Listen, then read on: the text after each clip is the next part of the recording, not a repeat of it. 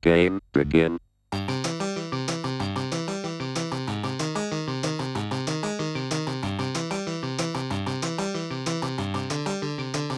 Welcome to Spike Colony, episode 12. I am here with winning and loser, Michael J. Flores, and I'm your host, winning and loser, Lanny Huang.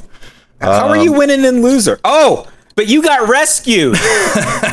Nobody rescued me. Lose and in, baby. Thank you. Holy Metelsky. What's the inflection on Holy Pecula? Holy Metelsky. Metelsky.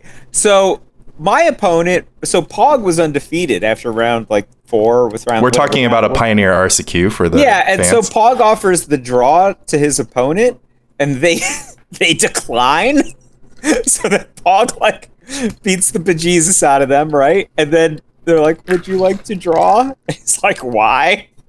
So then I get that opponent, and then Patrick is bloodthirsty in the last round, and then this is the stupidest reason to be mad about a Magic tournament.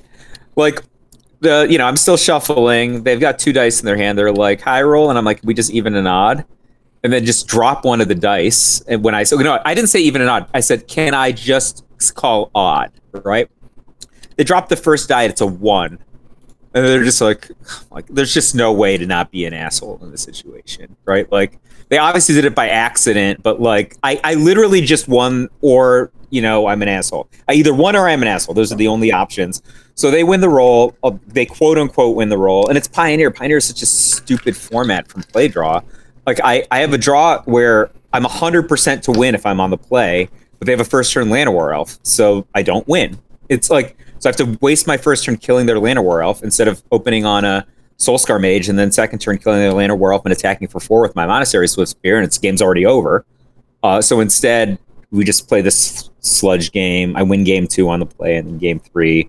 I mean, honestly, John Finkel probably would have won game 3, but I didn't win game 3. So yeah, I mean, it was one of those. But there shouldn't have been a game 3. Yeah, I mean, I would do the following.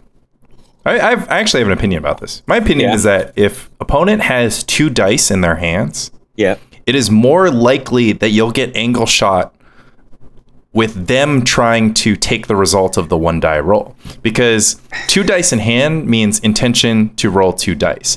Now, the fact that 1 fell out and the sequence of events where they're like, I want to high roll these 2 dice, whatever, all this stuff is chaos. But the fact that they have 2 dice in hand, intention to roll 2 dice. Second comment, you roll the dice, man. You bring a 12 side, a fair 12 side dice. You say even odd. You just bully your opponent. You're just like, we're doing even odd. I do that at every tournament. I pull out my 12 sided die. I'm like, I'm gonna roll this dice. You're gonna call even or odd after the dice has left my hand, but before it's decided. Sometime after 2010, I stopped being bloodthirsty at the table. I remember in 2010. It's the last slot that I had won in a long day, and I didn't win another slot until 2014, 2015. Because that was a national slot, right? I didn't win a Pro Tour slot between 2006 and 2015 or something, 2014. But I played every Michael J game in 2010, won the slot. But then sometime after that, in the ensuing 6 years or however I'm playing, I just stopped playing hard. And I don't know, because I came up in an era when everybody played. If you wanted to win, everybody played hard, right? Yeah. And now nobody plays. It's just I guess I could play the maximum game against these Zoomers, and then they would just think I was an asshole. You don't have. I'm just playing within the rules. I'm just suggesting that you roll the die. I don't know, man. I used to play. I used to preemptively call the judge. I used to do so many things, and just now I'm just happy medium. Let's find a happy medium. Don't even shuffle my opponent's deck anymore. I just. Oh yeah, I mean that's only. I mean, I'd shuffle my opponent's deck in a win-in. I'll shuffle my opponent's deck in a top 8. Rules actually require that you shuffle the opponent's deck. I just still cut it now, or I honestly just tap it 95% of the time. Yeah, I mean in premodern, I don't cut my opponent's deck. I cut cut my opponent's deck once. I was at LobsterCon. I was like, I'm not shuffling your deck. We don't have time for this. Yeah, so I don't know. Maybe the listeners seem to ask you questions or whatever. Should I play bloodthirsty again? I literally don't. I just play nice. No, I mean I'll already tell you that the listeners generally think of you as a bloodthirsty troll Spike. I am so not that's the player that's that I out was. there to out there to pub stomp pre-modern tournaments and has an extremely low opinion of everyone but themselves. Michael J. I am that person. However, I used to also play hard. Yeah, so, you just talk the talk now, but you used to walk the walk.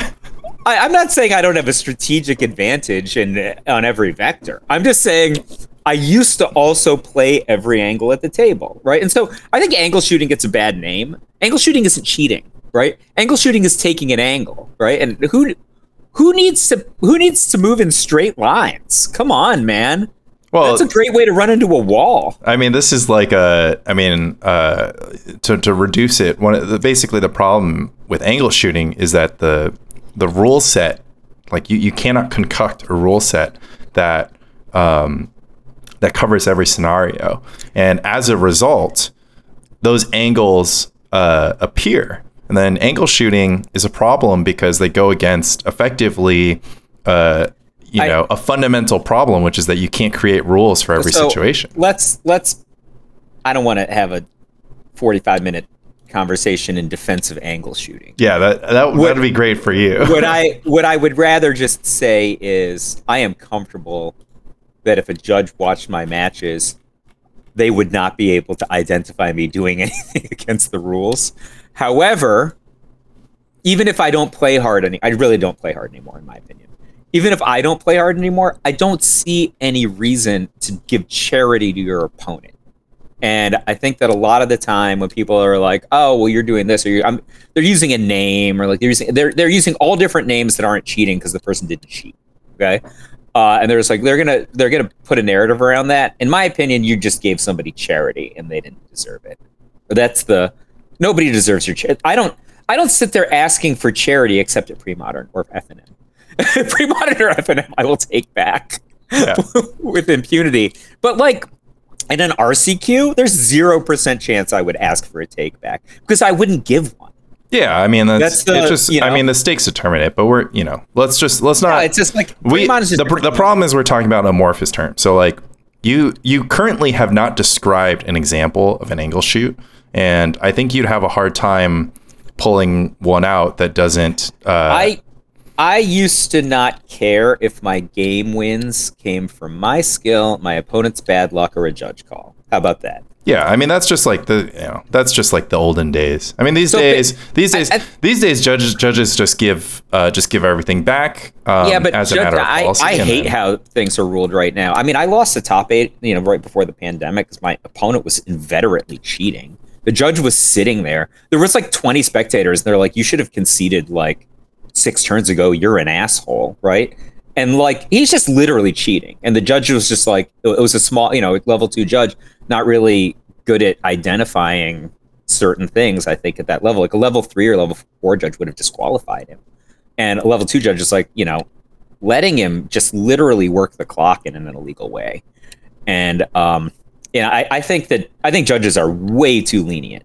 Yeah, I mean, this was if it comes to a judge call, you should always err on the side of violence, in my opinion. Because, this is something the judge policy is going to get updated. This was like big online recently with this deck issue, but that's modern. That's not pre-modern.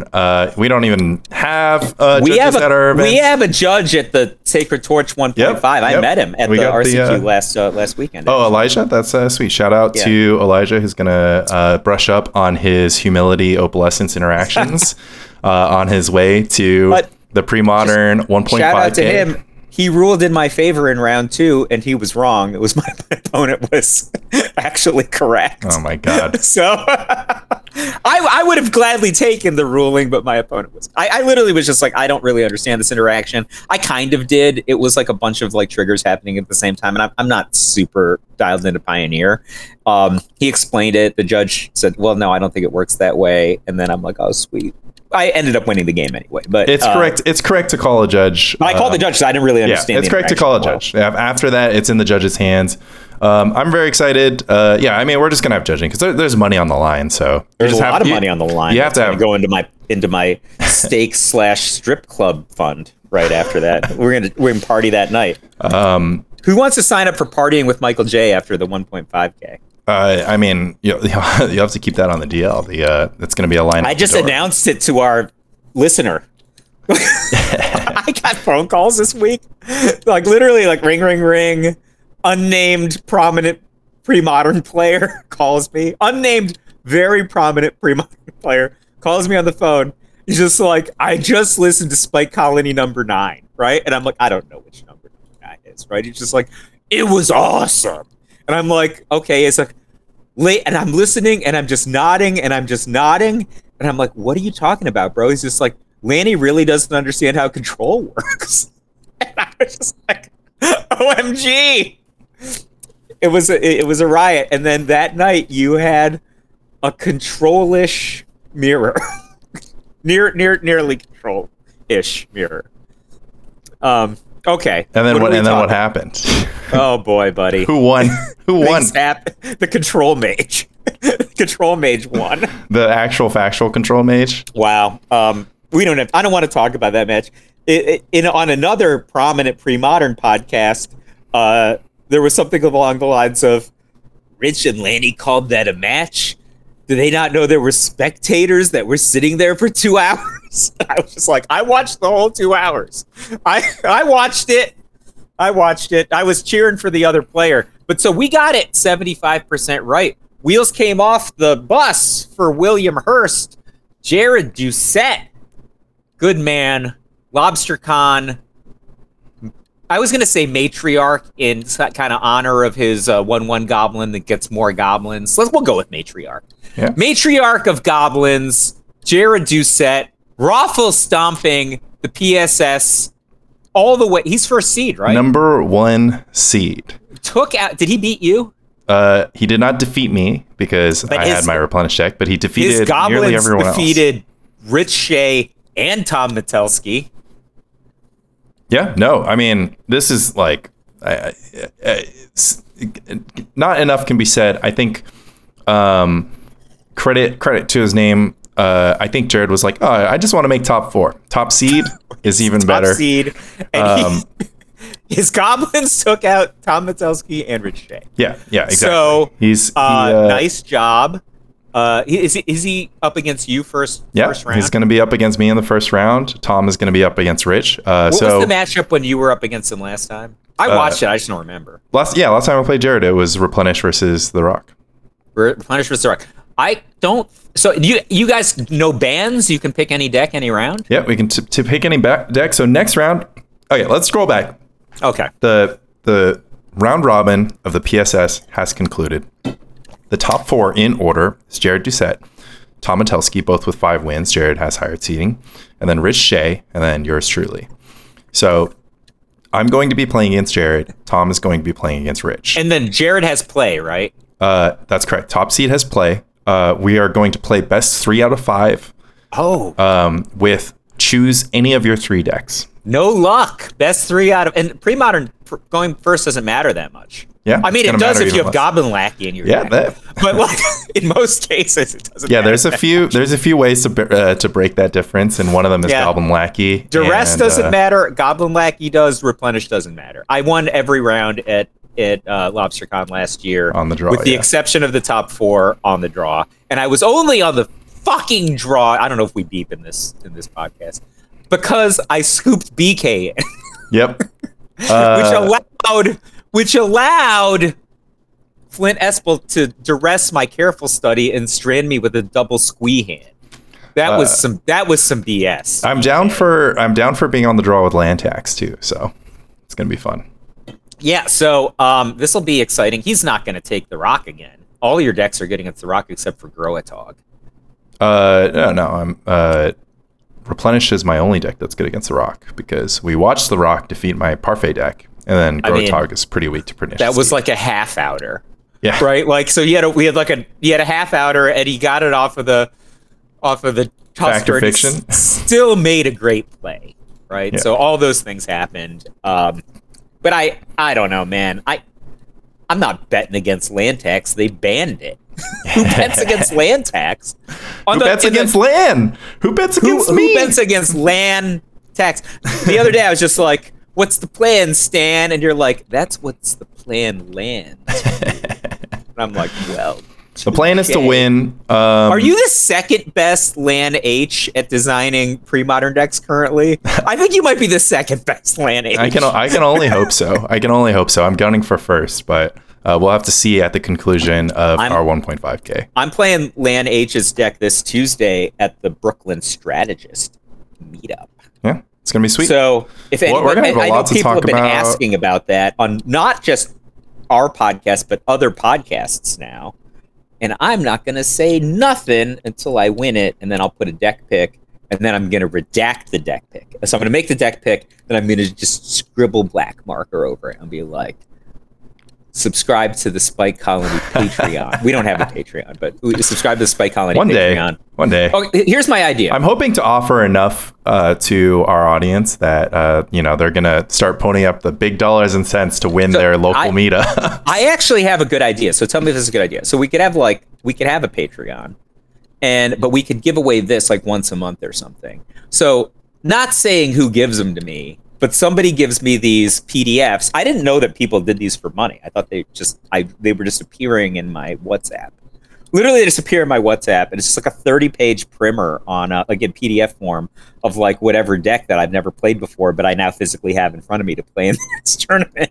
Yep. And it's just like $5. What? It's $5 for a PDF, pretty much. But we could just be like, we could make one a month, including sideboard guides for the major matchups. So we're just like, all right, if you're like Patreon level 2, you get to download this. Patreon level 1, you just buy me a race bib or something. Yeah, I mean, I don't know. We can just do like dono stuff. Pre-modern players are famously non-competitive, and they're saving up all their money for guys' cradles. So, but they care about. Oh my! You know what? Magic cards are so expensive. Did you meet my friend Jeff? Hung out with my best friend Jeff last night. We played some Magic. He's like kind of the person who. Well, Jeff's your best friend now. Hold the phone. He's been my best friend since age 9. We went to college together. We were roommates. We were each other's best man. Worked out better for one of us than the other one. But the nut of it is we were just playing FNM last night. We were just like looking up the cards that he owns. He owns 4 foil Judge Gaia's Cradles, all still in the package. Mine are not in the package. They might have never seen a sleeve, but his are still in the package. 4. He has 4, and he's like, all these Magic cards are so expensive. He's just like a beta Time Twister. He's like, that's probably my best card. I'm like, who cares about Time Twister? That's $15,000. Time Twister, yeah. Time Twister, for those who don't know, a lot of people joke. They're like, oh, Time Twister is the weakest card in Power. Time Twister is legal in Commander. And as a result, it's a beta, it's actually extremely expensive. No, it just doesn't matter. Unlimited doesn't matter. Like Time Twister is worth more than $15,000. Yeah. All right. So yeah, I'm just like, this is crazy. I'm like, what did you pay for that? And he's like, I think I traded $10 worth of cards for it or something in 1997. So never sell. Never sell. Yeah, I mean, or you could just be like me. You could just buy at the height and never sell. I have a stack of Shieldreds 5 feet for, not even 5 feet. I can reach over to my desk over here. They're over there. They will probably never see a sleeve because Pog decided to be a blue-red mage after making me buy the Shieldreds. Well, did you like how I put the Lanny story in my report? Yeah, the people needed to know that I'm not comfortable with how much Mike bullies those kids. But Pog was just like, I will be the sub. Yeah, he's like, sure. I will be the punching bag. It will match the Shieldreds you have to buy. Right? Like, that's all right. I'm like, I got off cheap. But it turns out I didn't because I forgot to use promo code Flores. I officially didn't get off cheap. Anyways, if you're into Pioneer RCQ reports, check out Michael J. Flores' latest article on coolstuffinc.com. Honestly, that one turned out pretty good. Like, I was like telling somebody recently, and they're like, "Oh, I'm gonna have to write tonight." And they're like, "You haven't started yet?" And I'm like, look, not all of the articles are good, right? Like, they're not all good, right? And I'm like 75% are just not good. You're like, Dad does not love all of his children equally. But I have to write them still, right? But in return, I write like 6 bangers a year. And I'm like, and I've already written 6 bangers this year. Like, I've written at least 1 all-timer this year. But I don't know when they're going to come, right? But I have to, that's the thing, you have to write. Sometimes they're bangers, right? And so I'm just sitting here, we're going to go to KBBQ, right? And I'm just sitting here, and Pog is like, oh, I'll get dinner. We just won $600. He can't get effing dinner, right? So I'm going to sit here. I literally wrote that article on my phone. But Pog is obsessed. So he's checking in with like, oh, I want to see how I'm being depicted in this article, right? And so we workshopped it over dinner. For a PTQ or RCQ article that I did not make top 8, that one was pretty good. Yeah. I liked that article. It had some good stories. You have a little insight into our lives. Lanny's not comfortable with how much I bully the kids. The kids are comfortable with the kids can take it. Yeah. The kids can take it. They got thicker skin, honestly. Yeah. So I kind of feel that way. I'm like trying to,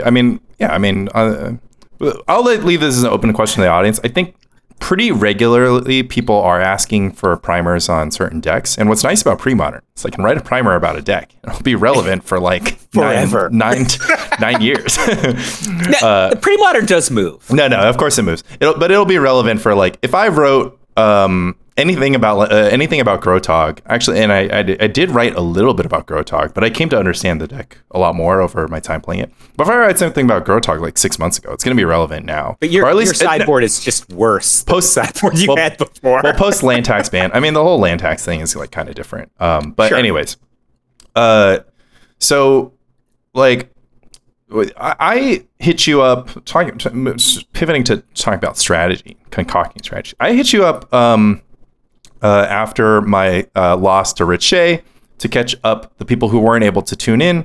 Rich Shea and I played a 2-hour match of Replenish versus Blue-White Stifle Knot, the Flooded Strand Mirror. In the end, I suffered defeat by an exact Brain Freeze, which I put myself in range of by casting Deep Analysis to start my turn instead of Parallax Tide. It was a very long game. I think a famous man once said, "I've never played a perfect game of Magic. I probably make one mistake a turn." I probably made one mistake a turn. I don't think you made. I don't know because I didn't see what your hand was. So I'll begin by asking you a question. In game 1, who's the beatdown? In game 1, I after Rich plays a Dark Car Waste Portent and I just have a Flooded Strand in play, I seriously considered conceding so that Rich wouldn't know whether or not I was playing Replenish or Grotog. So I think you probably should have. I could board with perfect information, and Rich would have to like take a risk bringing in Disenchants and Annuls. I actually think you should have conceded, given the fact, given what you just said. I think you should have conceded.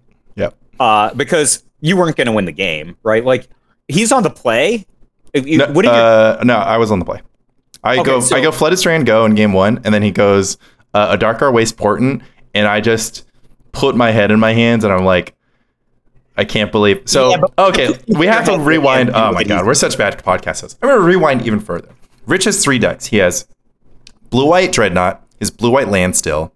Blue-White Dreadnought, he has Parfait, he has Goblins. I have Blue-White Replenish, Grotog, and my Parfait. So let's go ahead. We all thought Rich was going to play Parfait. Let's talk about the pregame. So we all think that Rich is going to play Parfait. It's a win and in. Plus he needed help. Match. It's a big match. Actually, I want to take a step back after I make this comment. On commentary, Metelsky was like, I would put any amount of money on Rich playing Parfait. I also would have bet on Rich playing Parfait. You know who didn't play Parfait? Rich. Yeah. So Rich, I think, made the correct deck decision. Oh, I mean, because Argent Knot is the best deck to play. I mean, I'm just like yelling. Okay, so I'll just explain. So we have Rich on Parfait for a multitude of reasons. One is simply that this could be his last sanctioned, quote unquote sanctioned, last sanctioned match. Last opportunity with to land cast tax. it. Yeah. Because if he lost, then he wouldn't make the top cut, and then that's the last time he's playing Parfait. 2, it's the deck that he's obviously the most comfortable with. He's the master. Even if he's a dog in a certain matchup, even if he has some amount of fear, he probably thinks that he can pull out a win with Parfait and just like not make any mistakes, right? And then finally, let's just consider my 3-deck gauntlet.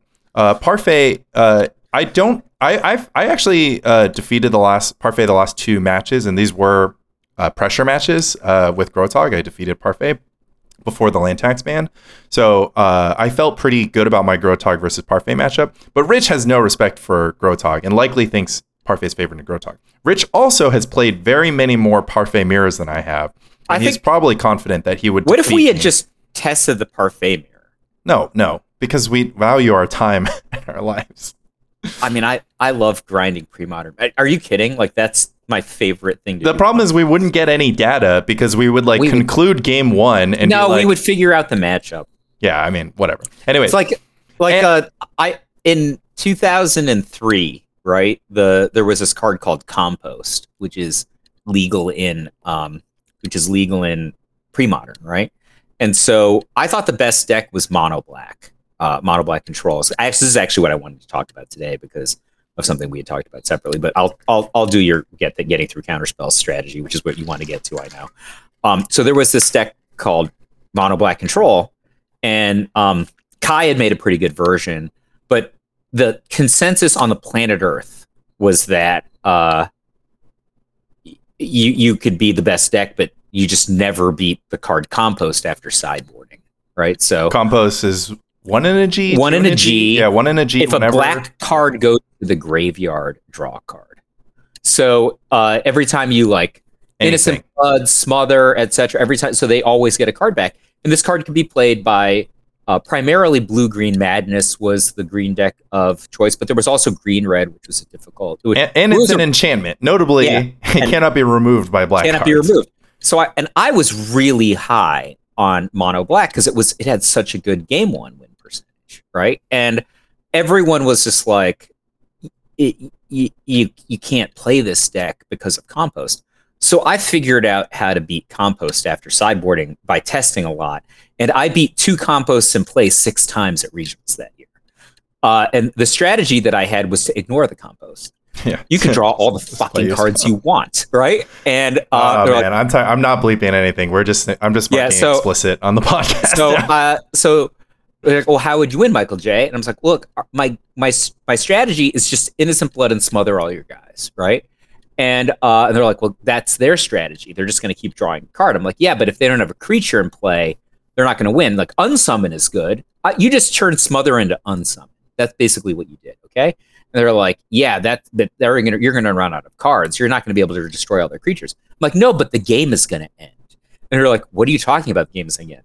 I'm going to wait until I have 6 land in play. Then I'm going to cast Duress. And they're like, you can draw a card. Then I'm going to Duress your Circular Logic, and then I'm going to go to attack phase, right? And then your Circular Logic is going to fizz at that point. Then I'm going to cast Laquatus' Champion. They're like, what is Laquatus' Champion, you might ask? Well, it's corrupts 5 through 8 that also block any size Wild Mongrel. So I just won with Laquatus' Champion and play like a bunch of times. So we just change the game, man. Yep. Like, let them have their strategy. Their strategy don't work anymore. Yeah, I mean, so I wish people did this more during the land tax era, because it was just kind of like my goal in life as a Magic player. I don't think I was ever actually, that's not true. I definitely was the best deck designer in the world a couple of times. But my real skill was I made the best sideboards. And that was a case where we had a really, really good sideboard for a really high level expectation deck. So what I'm saying to you ultimately is we could have tested it and figured it out. Yeah, I mean, probably. But then we would have played a 3-hour match, and my wife would start yelling at me at about 2.5 hours in when I was She's not that big. You can deadlift her, right? That's what you do every Wednesday. But anyways, so we all have Rich on Parfait. Literally everyone I talk, and I was the only one who gave Rich credit, because I had a simple paradigm going in, which was that Rich told me himself. He was like, do you really think Replenish is favored against Parfait? And I was like, I think it's extremely favored. And Rich is like, I've never lost to Replenish with Parfait. And I'm like, well, that's because you're lose. Rich. Yeah. How can you exactly, if you're Rich, how do you assess whether or not something's a good matchup? You don't lose. You're just like, well, guess my deck's pretty good. No changes, resubmit. So this was a crucial part of my, fundamentally, it came down to him like, how much does Rich respect like my opinion? Does Rich think that I am a powerful mage? Does he think that when I tell him that replenishes favors, does he believe me? Or is he going to just look, what ended up happening, the reality is that he actually just looked at my deck and he decided there was enough different about how I built my deck that he was scared of it. But he also decided that it was the only deck that I could choose. And part of his logic for it being the only deck I could choose was he was like, is so bad. He was like, Grotog is atrocious. Grotog was your blue-green stasis. And so he caught more wins than blue-green stasis. Everything caught more wins than all of my decks. I won one match last year. He effectively was daring me by picking Blue-White Stifle Knot. He was like, I'm going to hedge against Lanny, effectively choosing his most powerful deck in the form of Replenish. I'm just going to hedge against that. He thought it was the right decision for me. And he made that choice given absolute zero fear that Blue-White Dreadnought happens to have an atrocious matchup against Grotog. Like, and this entire time from week 1, when I looked at the lineup, I was like, this is sweet. I get to play Rich in the final week, and I'm going to play Grotog against Rich, and I can actually defeat Goblins, Blue-White Dreadnought, or Parfait with Grotog. And I like one of your matchups there. This is going to be that much. This is going to be great because I'm going to prove to Rich that Grotog, is a deck basically, and because he has effectively zero, he just has no respect for the deck. And so I was like, I got to prove it to him. And then all of a sudden I was like, well, if I draw the Parfait versus Replenish matchup, that's just a walk. And so I got too excited to have a walk. I mean, I guess it was a big swing. We'll call it a big swing. I was too excited to secure you made the right decision. An 80% matchup. No, but you made the right decision. I mean, I don't know. I think it was like 80%. Anyways, if I had, it's a coin flip. Like, I just didn't have the read. We all didn't have the read. So Rich had the read. So let's just go back to my question, which is more interesting than the inner monologue of a deck no one will ever play and a deck nobody is allowed to play. Right. So those are the options of the decks we're talking about right now.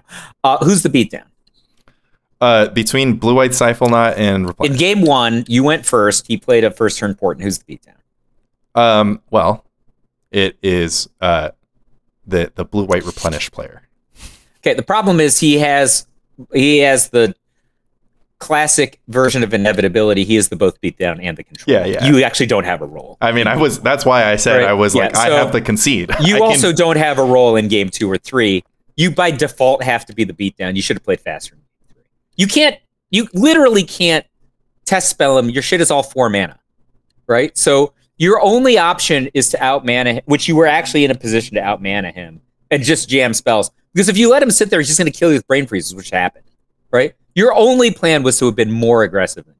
Well, let's actually unpack this. You didn't get the tools, right? Like, I didn't have the tools because I didn't have access to Abeyance in game 3 because they were all at the bottom of my deck. But I actually want to unpack this because you pointed out that I could have intuition for Abeyance, but let's not get to, because I want to talk about the game in how it applies in broad strokes. Yeah, so I think you should not have had the card Swords to Plowshares in your deck.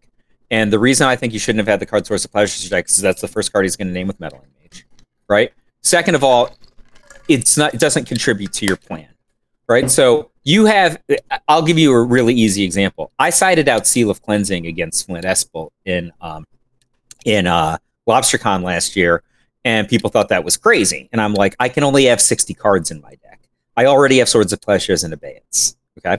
However, in your situation, I would have sided out Swords of Plowshares against his Meddling Mage deck under the thought process that I'd Seal of Cleansing and Abeyance. Seal of Cleansing is a demi combo with your 4 mana spells, which is not something that I factored in, but it's not as relevant in the matchup I had with Flint. Flint didn't have a bunch of free counter spells and brain freeze, right? So Swords of Plowshares doesn't contribute to your offensive game. Seal of Cleansing does. I think you had all your Exalted Angels in though, right? That's correct. I think in game 3 I would have had the Moxes back in, regardless of how bad they are, because you just need to out mana him. You don't have a real role. his deck can combo you on turn 2. You can combo him on turn 4. Right. So he's faster than you. And the turn 4 combo beats the turn 2 combo, though.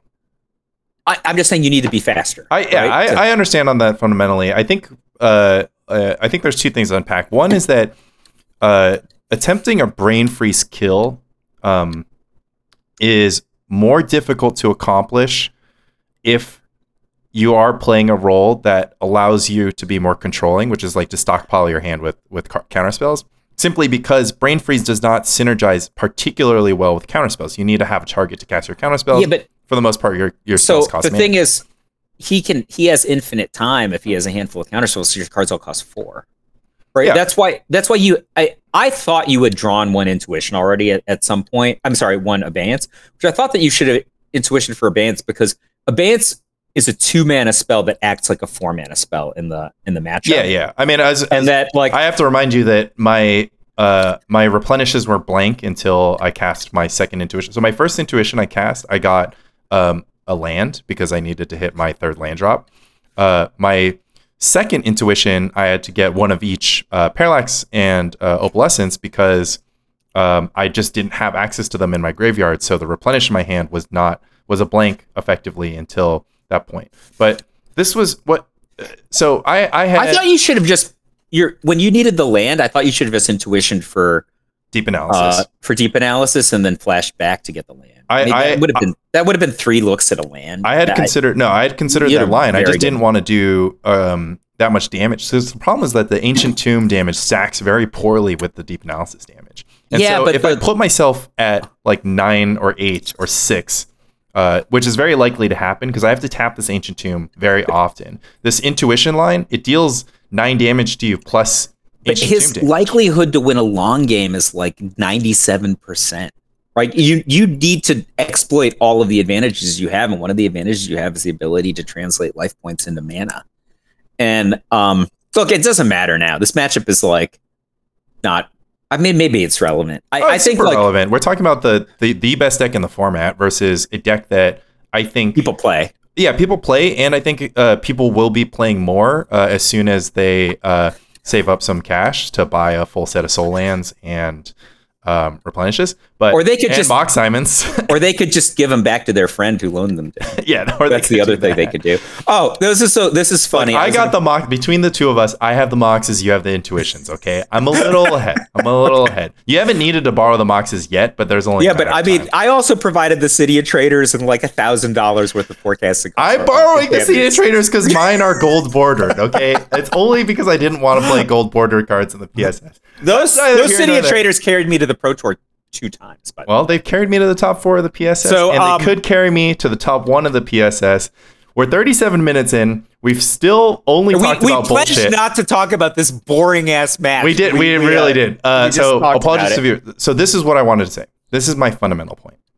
So we're talking about how to defeat infinite counterspells, and so let's talk about level 0, which is like how do you defeat X counterspells. You play X plus 1 cards. Yeah, right? So you have a starting point, right? Yeah. So the first paradigm, I've written about this a bunch of times because I've been writing Magic articles for more than 20 years, and sometimes you get to repeat things because all the people who read the article the first time I wrote it are dead now. Dead. They're retired, because it's so old, right? But it's a valuable tool, right? So the real paradigm you set up is you've got your opponent to 2, okay? You can't stop. You can't just be like, oh, okay, how do you beat infinite counter spells when both players have 10 lands in play and 7 cards in hand? That's not. You don't in that situation if they have 20 life, right? If you get them to 2, how do you? So people don't know how to get the last 2 in. That's really the thing, especially in formats where there's absorb, right? So this came up. I played in a Pioneer Pro Tour a couple of years ago. Opponents had absorb. That's an example. Right. So one way to do it is to make it so that even if they have 7 counter spells in their hand, they can't cast them all. Right. So if you have 7 counter spells in your hand, you need, I don't know, north of 14 mana. Yeah. Right. That's one thing. Versus the proactive player doesn't necessarily need 14 mana to cast 7 must counter spells, especially if they're red spells. Right. Sometimes they cost 0 because they're a Lava Dart. Sometimes they cost 2 mana effectively because they're a Fire Blast, which is also 0. Right. You can they're instants. So you can cast them on your opponent's instant. Right? But the easiest way to do it, and you could do this with Dix.deck better because it has Urza's Bauble, right? Is to just like stockpile into more than 7 lethal cards, many of which are instant, and you'll get the last 2, and it's super easy. But people freeze up in these situations; they just don't know what the right plan is. So the right plan is to assume your opponent can stop every spell, but they can only hold 7, right? So you get into a position where you have more than 7, and sometimes that means like discarding Jackal Puppers. You know, there's texture to games. Now, this is translatable into a blue on blue matchup. Okay, and so you're like, Michael J, how is this translatable into a blue on blue matchup? And the answer is, what did we do in the red on blue matchup? What we did is we talked about a resource which was not cards in hand and not and so you're like, oh, an opponent has 7 cards in hand. The resource that we were toppling was their life total, right? Or maybe we're toppling how much mana that they're able to deploy. In a blue on blue matchup, you just pick a different resource, right? So one of the reasons I played Thawing Glaciers and LobsterCon last year is Thawing Glaciers is one of the ways to break the paradigm that I'm about to talk about, right? So typically what happens is one player has an insurmountable advantage because they have 7 counterspells in their hand, right? And that is often paired with something like an Ophidian, right? So I'm just using an Ophidian as a proxy for an ability to deploy more resources than naturally occur by drawing Sometimes one card. It's just a fact or fiction. So a fact or fiction is not good. Fact or fiction is a card in hand and it requires mana. Sure. An Ophidian's great. It's not a card in hand. It doesn't require mana. So for purposes of what we're talking about, if you have a fact or fiction in your hand, that means that that's 4 mana that you're not using counterspells, and it's also a card in hand that you pass with that isn't a counterspell, right? So if you're in a blue on blue matchup, and this is one of the reasons I asked Lanny who's the beatdown. So there's a point where if you both keep doing nothing, they have to discard a counterspell. At the point that they discard a counterspell, you win the game. But that's crazy. How do you win the game? The answer is it's the exact same situation as the red situation, other they're just not at 2 life. The second they discard a counterspell, you win the game because you now set yourself up to have 8 must counter cards. If they discarded a counterspell, by definition, they cannot stop 8 must counter cards. This, by the way, is how I lost with my Enchantress against Stasis match last year. I could stop as many must counter threats as the Enchantress deck could propose, except for I took Thawing Glaciers instead of Arcane Denial. I'm like, ooh, Thawing Glaciers! And so I had 1 too few counterspells, right? I'm like, I have 7 counterspells. How could I lose, right? Yeah, so you had the plan, you didn't execute. I just said next because I saw this shiny Thawing Glaciers. The danger of cool things. Yeah, and literally the same thing happened to me with the Deep Analysis because I'm like, I just want to cast these Deep Analysis so that I can have 8 cards in hand. If you have 8 must counter spells, one of the literally must counter spells resolves through 7 counter spells. Yeah. Now let's look at what Lanny has. So we have to scale this down. For 2 reasons. One, Rich only had 5 lands in play. So he couldn't cast 7 counterspells. Well, he can cast. Yeah, allow me to scale it down. Yep. So Rich has 5 lands in play. His deck has access to 4 foil, 4 counterspell, 2 annul after sideboarding, and Daze. So Daze is not a real counterspell on turn 15. It can be, but typically it's not. It's probably going to pitch to foil. But foil's a free counterspell that sort of synergizes with requires Gush. 3 cards. It requires 3 cards, but 0 mana. When paired with Gush, it effectively means that on any given turn, I would put the max counterspell for max ability to counter. Yeah, max ability to counter on a given turn of that specific game. No, at that point in the game. Yeah, at that point in the game. I would say that he could effectively cast 3, maybe 4 in the form of counterspell plus foil. I would maybe put him on counterspell, annul, foil, but that would just be wild. I would have put him on 3, and I would give you a caveat, which is that it might be even lower than 3 because he was clearly sandbagging at least 1 brain freeze. And he can't give up the brain freeze. Right. I mean, let me add one more thing, which is just that, like, specifically, a hand that has gush and 2 foils is the gush gas is the 2 foils, right? So you pick up 4 cards, you put them right back down. So yeah, but so here's but then he's really in bad brain freeze situation the next turn. So what you had to have done was to create a 2-turn cycle where you could cast 6 spells over 2 turns. You basically win the game if you just play for that play, right? He can't beat 6 spells in 2-turn cycles with the situation that you said. He literally can't. So all you have to do is lace 1 Parallax Tide in the middle of the first turn, and then your last card is a replenish. He can't win the game. But you didn't see the play. Well, I didn't have access because you know, as you pointed out, I had Swords of Plowshares in my deck, and so 2 to 3 Swords of Plowshares over the course of game 2 and 3 were effectively rotting in my hand. I also boarded out Frantic Searches, so I couldn't filter through those Swords of Plowshares. I definitely made an error in that point, but I actually want to go back to the original paradigm, which is pretty exciting because, you know, initially we were talking about the match and you're just like, oh, Lanny, you're so dumb. You don't understand how to beat infinite counterspells. And I said, Mike, look at my sideboard. I brought in 15 cards in this matchup because I do understand how to defeat counterspells. I brought in 4 Abeyance, Mana Short, and 3 Exalted Angel. I brought in 8 more must counter spells to effectively put myself in and cards that draw more must counter spells to put myself in a paradigm. I think Exalted Angel is only good if you have Swords of Plowshares in your deck. Well, you had them both in your deck. Yeah, of course. I mean, let me gas myself up even further because the genius of bringing in deep analysis is that most people, one's good. Let me explain why. The reason why this is exciting and the reason why it's better than Fact or Fiction is because, as Michael Hoyt pointed out in a commentary, you have 4 Intuition in your main deck. You don't want to cast Intuition to put 2 must counter spells in your graveyard and only put 1 in your hand. But because you can Intuition for deep analysis, all of a sudden, Intuition could conceivably be a spell that's enticing to counter, and you take no loss of resources in your deck by putting deep analysis in your hand. Yeah, it was awesome. The fault of Lanny was not casting them. There were like 2 deep analysis in your graveyard at the point you lost the game. That's true, and it was because I was trying to calculate the amount of runway. I mean, think about Ancient Tomb as like a gemstone mine, as having the gemstone mine text on it. No, you can only tap it about 4 times, but I probably tapped it twice, and I probably could have tapped it 2 times. Like I'm saying, the situation we talked about, if you cast 6 spells in 2-turn cycles, I literally don't think Rich can stop you. Yeah, I mean, I may or may not have had access to it. One weird dimension. Yeah, but if you had cast your deep analysis, you would have had access to 4 more cards. At some point, if I cast 2 spells in a turn, I actually open myself up to the brain freeze line. But anyways. Yeah, but so here's the thing. I think you have to play. Okay, Brain Freeze is an interesting card. It's a burn card, right? Yeah. It's a burn card that could do 18 points of damage. Yeah, that's not 20. It's an erratic explosion. Yeah.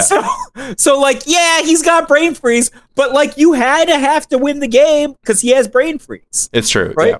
Well, each deep analysis I cast puts me further. Anyways, I don't want to. Yeah, but it's a card that does 18. It doesn't suddenly do 20 because you deep analysis. It might still do 18. Let's talk more broadly too. So I wanted to add a dimension to this, which is that I have played effectively all of my pre-modern era Magic up until I was like the age of 16 or 17, and I played all my modern era, contemporary era Magic starting in 2018.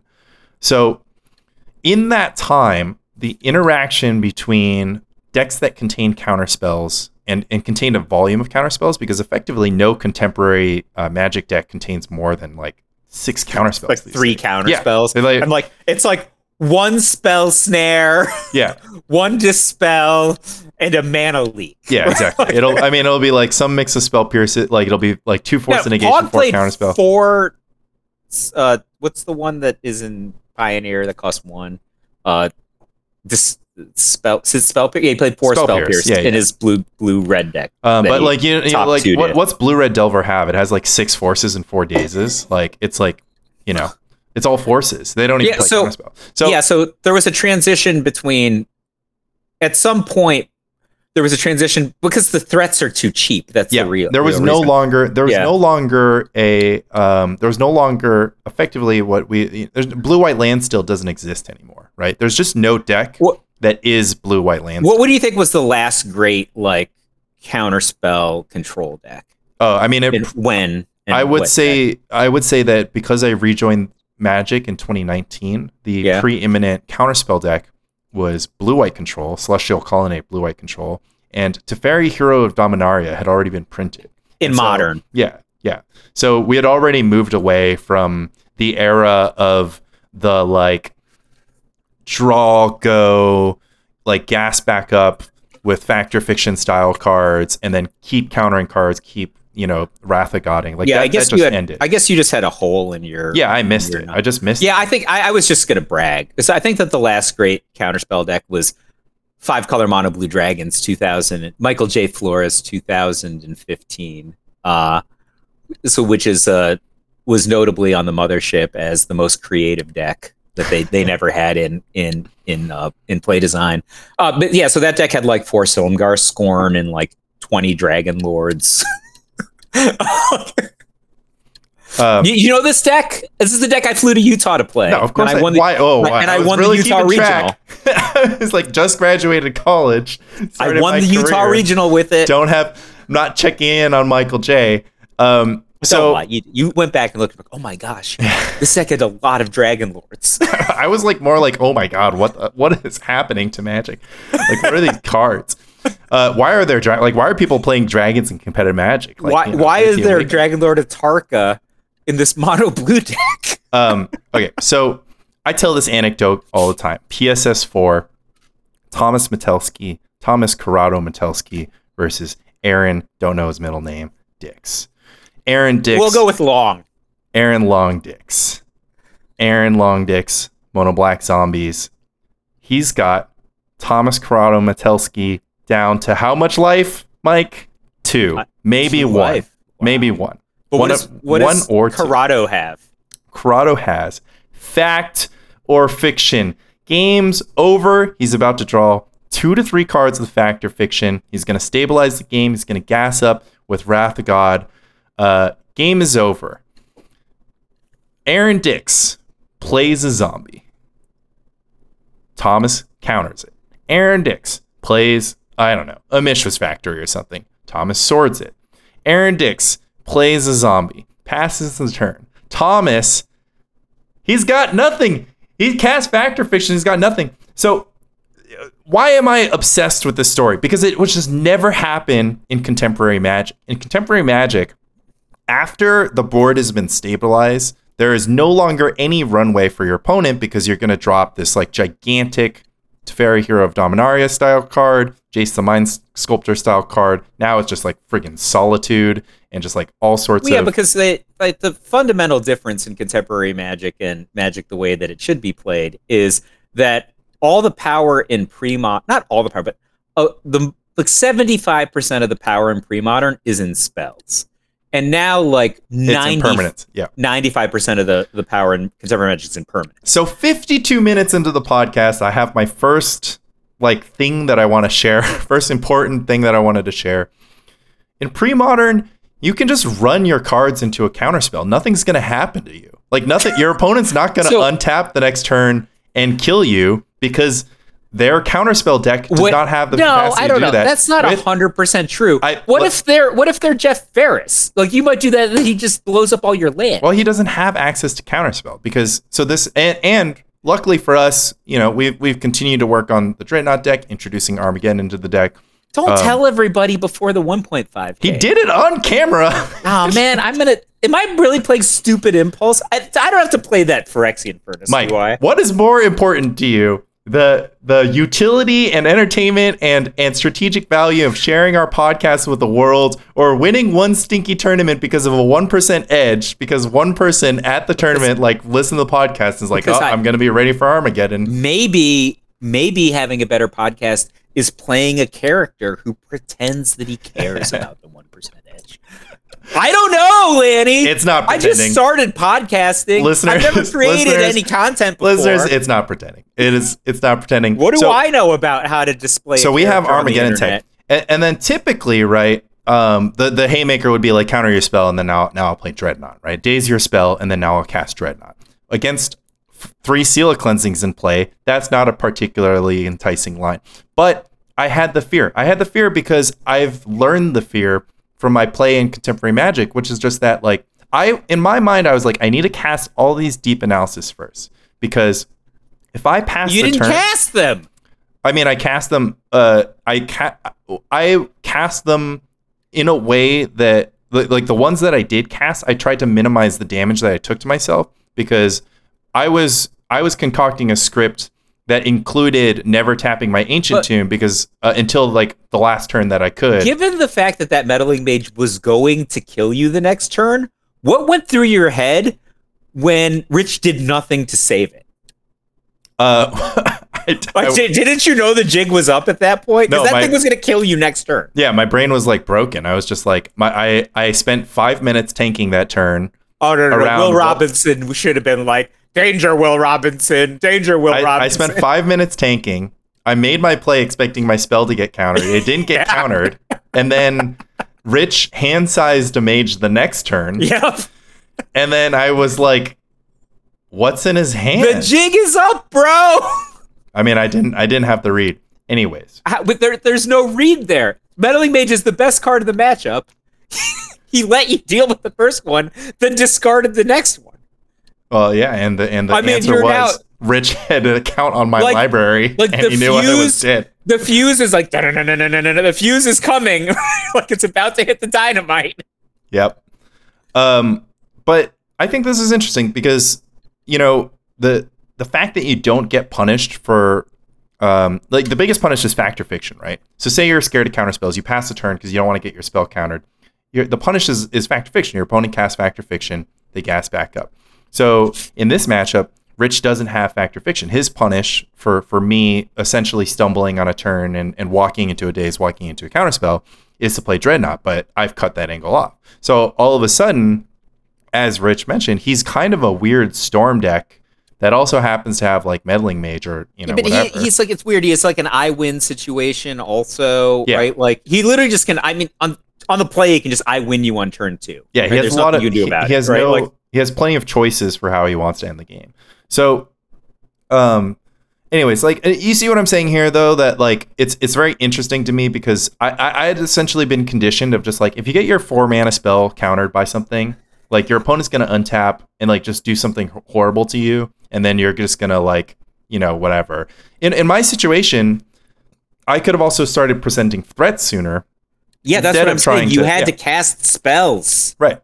And Rich has access to 10 counter spells. I have access to, as I mentioned, you know, after sideboarding, I have access to, you know, whatever, 20-ish threats or like 12. Yeah, but so or resolve the first threats. intuition. You basically have hand size plus 8.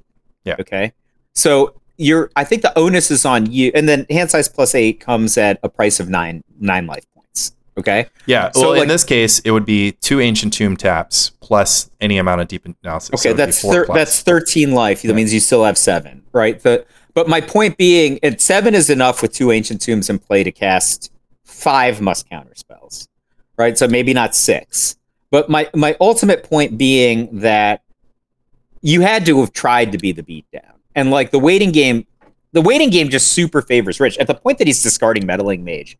Like, you have to know that you now need to constrict his mana, because if he can tap any of it, you're dead to brain freeze. Like that's the only possible read. But we said we were going to talk about this match, and we just talked nothing about I wanted to bring the reality of the match to like this like broader sense, because a lot of the part of this reason why this match is interesting is because within the next few months, people are going to start talking like they don't know how to beat this blue-white Dreadnought deck, because land tax is gone, and the complaining is going to start. So land tax and Dreadnought are so different. First of all, to be clear, the best card in pre-modern now is Phyrexian Dreadnought. If somebody's going to get banned, he's next up in line. I get just for sure. I don't think he should get banned, but he's next up in line. But there's a gigantic difference between I can't play Magic and everybody can kill this thing.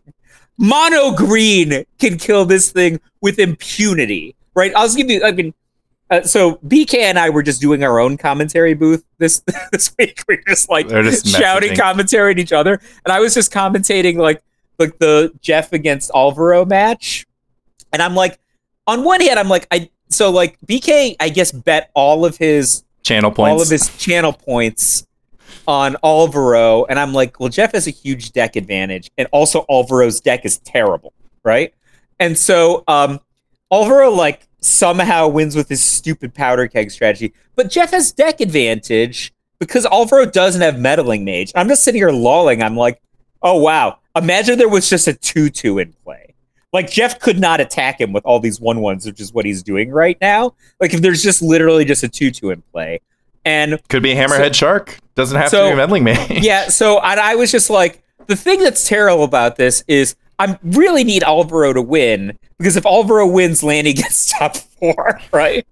But like I don't know. Like that match was not well played on either side, and separately, Alvaro's deck is straight up bad, and Jeff won because his deck has huge deck advantage. Right? Like people who think like anyone who's ever actually played the Elves side competently against the 12-12 side, Elves is ahead. Nobody beats 12-12 all the time. It's, probably the best deck. But Elves is ahead. Dude, if you want to beat 12-12, you just, add crumbles to your team of naturalizing. Literally, he just Utabi orangutan with 12-12. His 3-drop, just, literally, and I mean, the litany of things that I said about that Utabi orangutan as it hit the table, I think BK probably was thanking his lucky stars that he was wearing Depends, because otherwise there would have been a mess on the couch at Misty Mount, right? It's just not a great matchup for 12-12, right? You talked to Tom Metelsky, maybe the best player in Premodern, one of the best players in Premodern. He has stupid Lanny Rock ahead of 12-12, right? We all do. I mean, when I was on the Lanny Rock side and you're on the 12-12 side, you beat me because how stupid you have to be to play the Rock, right? That's where that came up. But the Rock is supposedly ahead against 12-12. Aaron Dix is not ahead against 12-12. We have the team can't decide whether or not Landstill is favored. I think Landstill is ahead by a mile, and so does Tom. And if you just look at our sideboards now, I don't understand how 12-12 could ever win. But sure, let's pretend that Tom and I have not won this matchup 100% of the time that we've played it. Just let's say that either of us has ever lost that match. I mean, Fran was felled in the Misty Mountain top 8 in that matchup. Killed by his You know why? baby. Because it's a super easy matchup for Landstill. No, super easy. I don't understand why this he was playing Landstill, Mike. You forget. He was playing Landstill. He got defeated by Nathan probably threw it just because he loves the other decks so much. Also, Fran beat Tom in the Exactly. But I've never lost this. Never. I mean, Fran has never lost from the Blue-White Dreadnought side. Has he ever played against Landy Ho's sideboard one time? I mean, that's the thing. It's you can't resolve a spell. Good luck. We haven't ran it. I've run it. No, we haven't ran it the right way. I'm just saying, if that card resolves, the 12-12 deck has literally no plan. The card cannot win either way. Card, of course, is Arcane Lab. But stops the freeze plan and it stops the 12-12 plan. But good luck beating a Mishra's Factory. Yeah, I mean, again, one, we can update. We're gonna actually just inbred test this. We'll upgrade more nulls into 12-12 sideboard, and then the Armageddon thing is a lot more threatening than Winter Orb, as we found out. And then if we're too scared of Arcane Lab, then we can just cut the Brain Freezes. But I mean, Brain Freeze is super good. I mean, but even Jordan N has Arcane Lab now. Yeah, right. Brain Freeze is not. You're still asking the Landstill player to resolve a 3-mana spell when they don't actually have that. But they're ahead on the spells. So the other thing is, people don't get this. I watch people sideboard. They side out Standstill. We're Standstill is one of your best cards. The 12-12 deck basically has to break it because they only have 18 land. I guess this is why we need to start writing primers and sideboard guides. Because look at how Itai lost that match against Selden. He had to cast spells to hit his land drops. Yeah. So Standstill's insane because the other guy has to cast an opt or a sleight of hand or a portent or an impulse but just let's to not hit his land drop. I mean, let's just assume that the standstill player, like we have to assume that both players are behaving well. I mean, this is a problem with data. No, but that's the only way they can play. Or they just sit here with no land drop on turn 3? Yeah, good luck winning. Yeah, Mike, I understand. You also can't critical mass with brain freeze if you play. What I'm trying to say is that we have to kind of cut through the noise, because a big thing is that people play these matchups wrong and then get wrong data from it.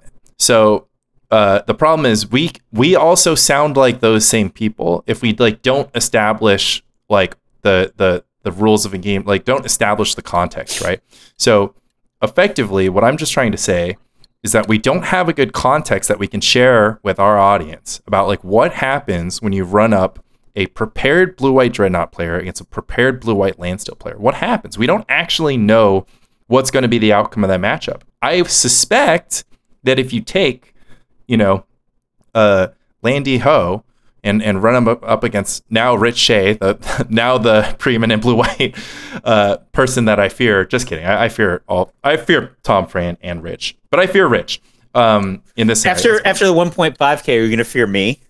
Well, you can't decide on what deck you're going to play, so that's so. Wait, I know what deck I'm going to play.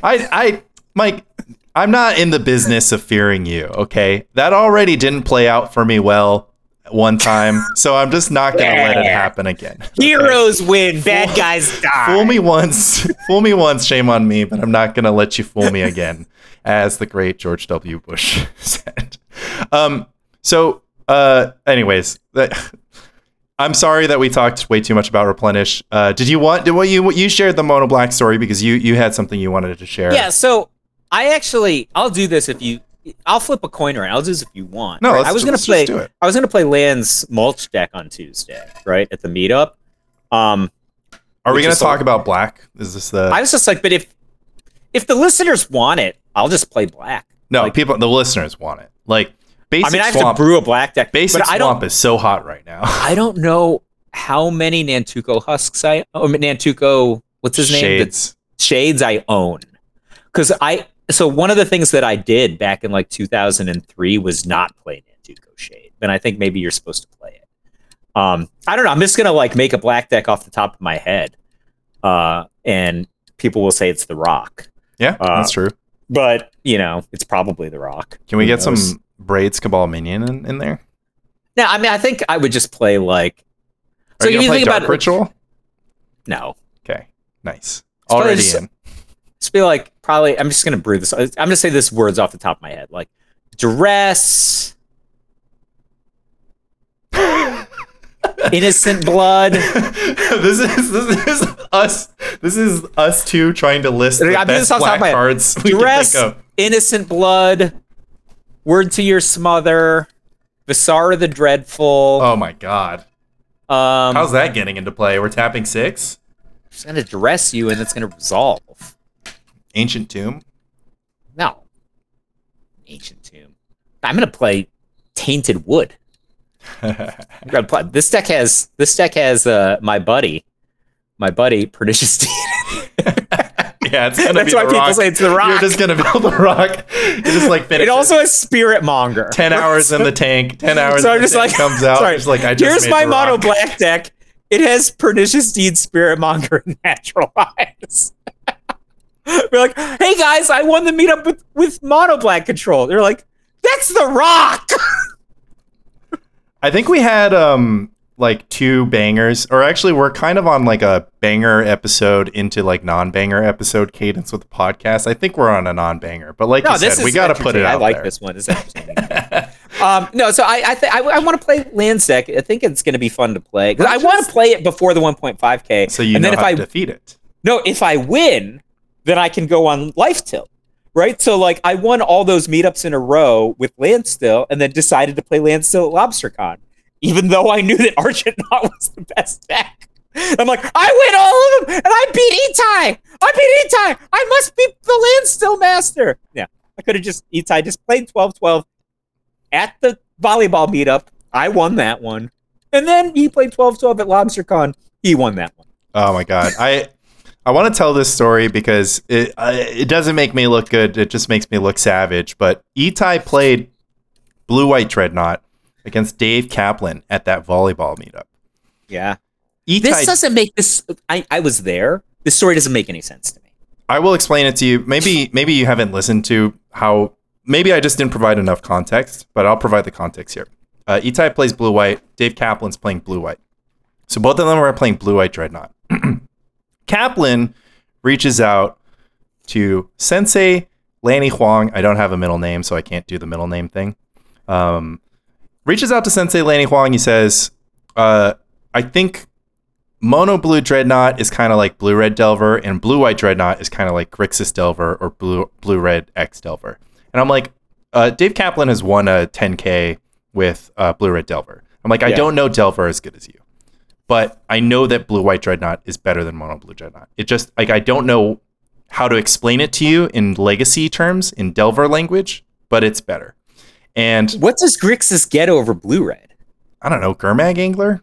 Snuff Out? Nothing.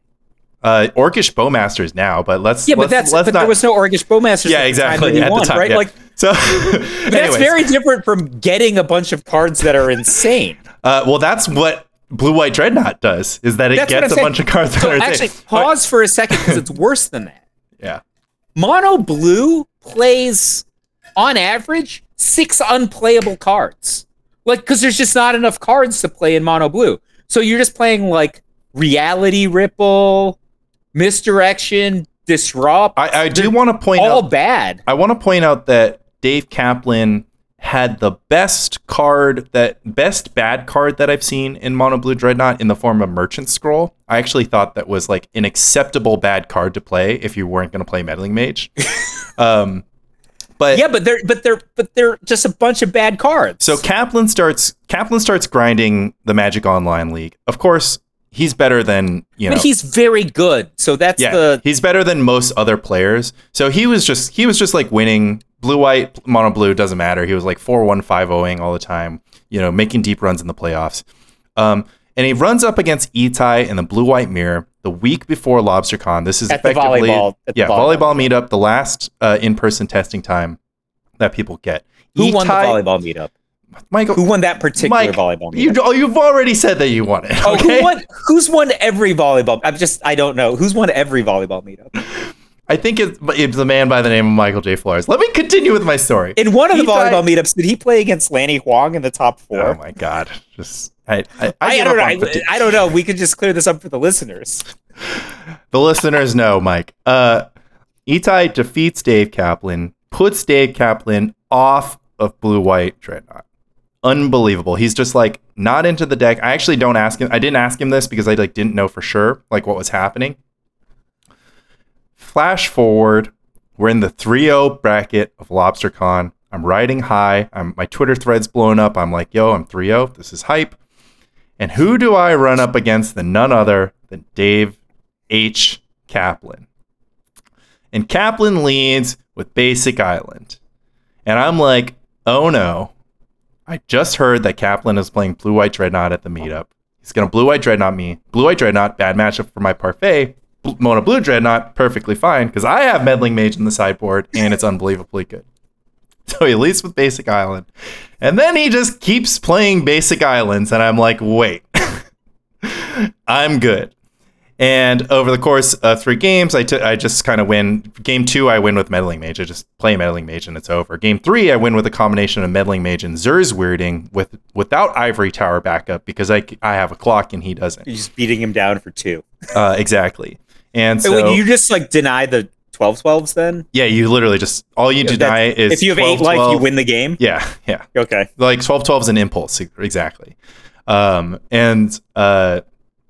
Itai at that volleyball meetup effectively sealed my fate into the top 8 thanks to putting Dave Kaplan off Blue White. The reason this story doesn't make any sense to me is I also played Kaplan at the volleyball meetup, and so I beat him with land still, right? And so the thing that we had is this long conversation, and I'm just like, oh, you need 2 last breath in your sideboard, right? And he only had 1 last breath. That's why I won. Right. So, and I'm like, if you had two last you had Landstill with meddling mages. Yeah. So I'm like, if you just had last breath, you would have gotten the second one and the comboed me off. But like, he's like, oh, that's the secret. You just literally need a second last breath. I'm like, yeah, you also need it for the mirror match. If they only have one last breath and you have two, you're the advantage in the mirror match. And Itai had two last breaths against Dave's one, which is probably why he won. He had two last breath at the volleyball. Must have. We were just playing Fran Argent not. Fran had already figured out two last. Fran had one. He had been considering. Do you think I know about two last breath by myself? No. That sounds like on your bingo card, you're just like, Mike figured out the second last breath. No, that never happened. No. I knew that Fran was like, okay, this is my narrative. My narrative is that Fran was just like, last breath is actually so good. He's like, I don't even know if it's one last breath. I think it could be two last breath. And in fact, I think in the video that he published right before or right after LobsterCon, he had one last breath in the very last list right before LobsterCon. And then I, on Thursday night, was building Itai's deck, figuring out the 15th sideboard slot. And then I just was like, two last breath. And then Fran was like, yeah, two last breath. So I thought that we had arrived. The team had finally solidified two last breath at the 11th hour. But maybe I've had that. It must have been earlier because I had this conversation with Kaplan. And there's 0% chance I figured it was an original idea? Okay, cool. There's no way I figured this out. I mean, flash forward to now, two last breath. I don't know if everyone's got two last breath, three last breath territory. Maybe. Yeah, but if you have three last breath, at some point, are you cutting the Phyrexian Furnace? You're cutting the Source. What is up with the Phyrexian? The thing that kills me is I watched that match, and the Phyrexian Furnace destroyed Fluffy. I mean, he was annihilated by this stupid furnace. Shout out to Francisco. Check out his latest YouTube video in which he solidifies his Champions of Champions crown against Fluffy in none other than the Blue-Eye Dreadnought versus Replenish matchup. It was not close. And that Phyrexian Furnace, like, Fluffy's just dead on turn one. So I'm just like, all right, so basically it's like 8 cards versus 60. It's like Fluffy has 8 cards in his entire 75 that matter, and Fran has more than 8 1-for-1 responses to those, in addition to the other 66 cards in his. Yeah, we literally spent 3 weeks roasting Fran about this Phyrexian Furnace. Yeah, and he's on the defense. He's taking body blow to body blow. He's like, look, it was just an experimental list. Like, I know, like whatever, but it's actually kind of good. Early, and literally. If you're Fluffy, you're just like, I can just never win. Because, like, Fluffy can only try to win by critical mass at this point. It was a sweet sequence because Fran was like, oh, he drew the Furnace. It was like actually turn 4 or 5. He's like, oh, you drew the Furnace. He's like, play Furnace. And Fluffy was like, I will seal cleansing your Furnace. And Fran was like, I will stifle that. And then it was like, okay, like, somebody needs access to Exalted Angel. But that's neither here nor there. Yeah, Best deck, not the best list. It was. I mean, that furnace looked like you had glued Usain Bolt's legs to LeBron James. Like, it was unreal. It was the double goat. Like, it was literally Phil Mickelson swinging his arms in a casual golf match on LeBron James's perfect human body. That has been perfected by science, not just like a lifetime of grinding it out in the gym. LeBron James makes his annual pilgrimage to Germany where he just, swaps out all the old parts. He's just, people are like, oh, at like 38 years old, why is he still playing at all-star level? Well, the answer is German automotive engineering is now. Well, Mike, I'll have to ask you a question then. Phyrexian Furnace. Is it in your 60? It's going to be the stupid. Is it in your 60? That's my question. Yeah, it's in my 60. I don't want to play the impulses. But like, I get. Did you see those impulses? Yes, I saw it. I saw it all, Lanny. I saw it all. Okay, those impulses were so good. Game winners, every single one. Every single time you cast impulse, game winner. One time he impulsed. He was the dealer in that last match. When he was, I mean, that turn is just like tap for white, gush. I was like, oh my God, you just gushed. And then he get in 6 for 2 and then played a land. And I was just like, oh my God, Lanny's going to be in top 4. Yeah. I didn't get to watch it live. I was already in bed, but it was, thank God. I mean, he literally tapped the white and then cast the card gush. Yeah. Like, match is over. The Armageddon was face up on the table, Mike, but I like the dramatic ad. It was very exciting to watch, Lanny. At some point, some of us were paying attention to the Premodern Showdown series because we had friends in the Premodern Showdown series that we were cheering for from our couch in Brooklyn, New York. So I don't know. Like, I guess other people were doing aerial silks. I get the sense that you don't like it when I tell the listeners that you're lying to them. I get the sense that you much prefer to just lie. Oh, this is the most hilarious part, right? So I'm like, I literally call Metelsky while he's doing commentary, and I'm like, I call him, I'm like, stop the match, and he's just like, what are you talking about? I'm like, stop the match, right? and he's just like, why? I'm like, because Lanny played a flooded strand in various City of Traders. So anyway, on the team chat, like the next day, I'm like, good guys win, I guess, including Lanny, and Lanny's just like, whose side are you on? And I'm like, bitch, I called the man to rat you out about the City of Traders. Whose side do you think I'm on? I would have figured it out eventually. I like tapped at that turn. I don't know. I feel stupid, obviously, but I literally just couldn't comprehend what was happening. It was correct. I just thought it was hilarious. I was just like, I literally ratted you out. I want to add this. Freaking Mike Hoyp, Tom Metelsky, like Rich missed a port and draw. And so what happened on the floor was that Rich was like, did I draw for my portent? And I said, if you have 6 cards in your hand right now, you did, because you ended the turn with 6 cards. And then he was like, I do have 6 cards. I'm like, great, draw a card. And so Rich was just like, in case anybody thought that he was like drawing a random card in the middle of his turn, he just like informed the commentators. He was like, hey, I missed a portent trigger.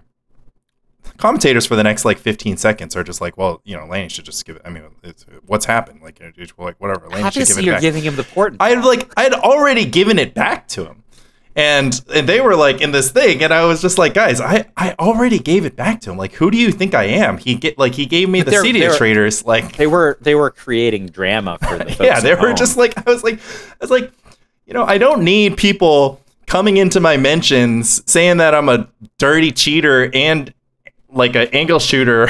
You dirty cheated and you angle shot and you still managed to lose? Yeah, exactly. Come on, man. I have a goat on my shirt because I'm wearing my Misty Mountain shirt. Yeah, I see your Misty Mountain I was going to change it to my Misty Mountain shirt. I keep my Misty Mountain shirt in the background. You should play black. Let's keep talking. Sorry, all right, let's talk about this black deck. Let me talk about a black deck that I'm working on. All right, I've told you about this, right? So, turn 1, Ancient Tomb, sick. Turn 2, Black Source, Mox Diamond, Braids Cabal Minion. Seems pretty good, right? Or turn 1, Ancient Tomb, Mox Diamond, face down Exalted Angel. Turn 2, attack with face down. How many things can I do with 4 mana so that my deck can just be all Ancient Tomb, City of Traders, Mox Diamond, maybe a Mind Stone or whatever? This is literally the question that you ask every time you make any deck. Yeah. So I will just point out, like, oh, what cards does Lanny like? I don't know. Did you look at his PSS decks? He has 12 Mox Diamonds across every color combination. In his red-based sorcery finding white land tax deck, he has 4 Mox Diamonds.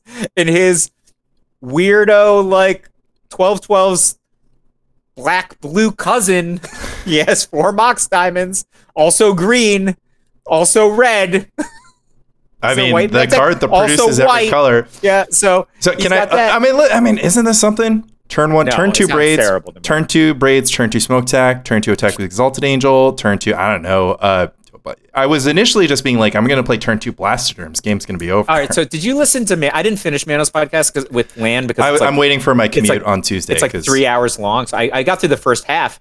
But one of the things that Mano was talking about was like how frightened you are about certain things. Like he's just like analyzing you as a teammate about like everybody has biases, right? But he was Mano's really not on the team, okay? Mano needs to come and no, as a teammate when you were doing 3-on-3 versus me. Okay, thank you. So he's talking about this, and he's just talking about your biases, which are interesting, right? And it's just like, and I think Lan and Mano kind of came to the conclusion like, you just aren't from our generation, right? Oh, yeah. Like we just don't worry about this shit, right? And so I was just thinking like, well, when is it right to worry about things the way that Lanny does? And I think that you should err on different sides depending on how good you are. That's always been my thought, right? Like if you think you're the best, you think you have the best deck, then you don't want to err on the side of variance, right? You like, play 18 lands. You want the deck. minimum amount of variance if you think that you're good, right?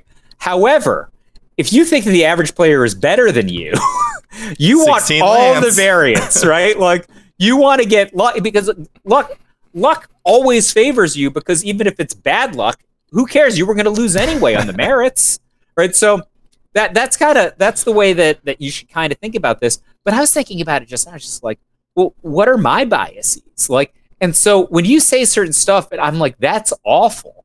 And the reason that I think that it's awful is I've played a lot of pre-modern meetups, and I'm like, this sounds like a great recipe to lose to a player 3 standard deviations worse than I am, right? Like, I don't get anything against players who are like better than me or as good as me, but I give up so much to somebody who's just like, first turn pouncing Jaguar. I'm dead because Lanny put like Ancient Tomb's braid in my like I'm never gonna beat a Jackal Pup, I guess. Here comes Wild Dogs. Hold on. He's gonna Rancor up the Wild. Oh my god. Can you imagine he Rancored up a Wild Dogs against the scenario that you just described? Bro, just I would quit playing your Magic Rancor your braids. I don't know. Okay, so let me scroll back. Because the irony here is that you think that I play towards higher variants. And Mano's anecdote, which I haven't listened to yet, I have my commute on Tuesday. I'll listen to it then. Did you 2-0'd with your red deck? Yeah. Yeah, so you thought the red deck was overpowered relative to other options, and you just wanted to be conservative because you thought the red deck was real good. No. I think that's fine. The reason this conversation started was Mano had his mono black deck. We are, once again, for the listeners, we're playing Duplicate Sealed with Landy Ho. Be sure to check out All Things Considered with your host, Brian Manalakis, and my second favorite, Landy Ho, talking about that and many more. So we have 50 card decks. A 20 lands and 50 cards is it's 40%. So it's the same as running 24 lands and 60, right? So Mano wanted to go, I think. I don't know if the question was to play 19 or 20 lands versus playing 20 or 21 lands.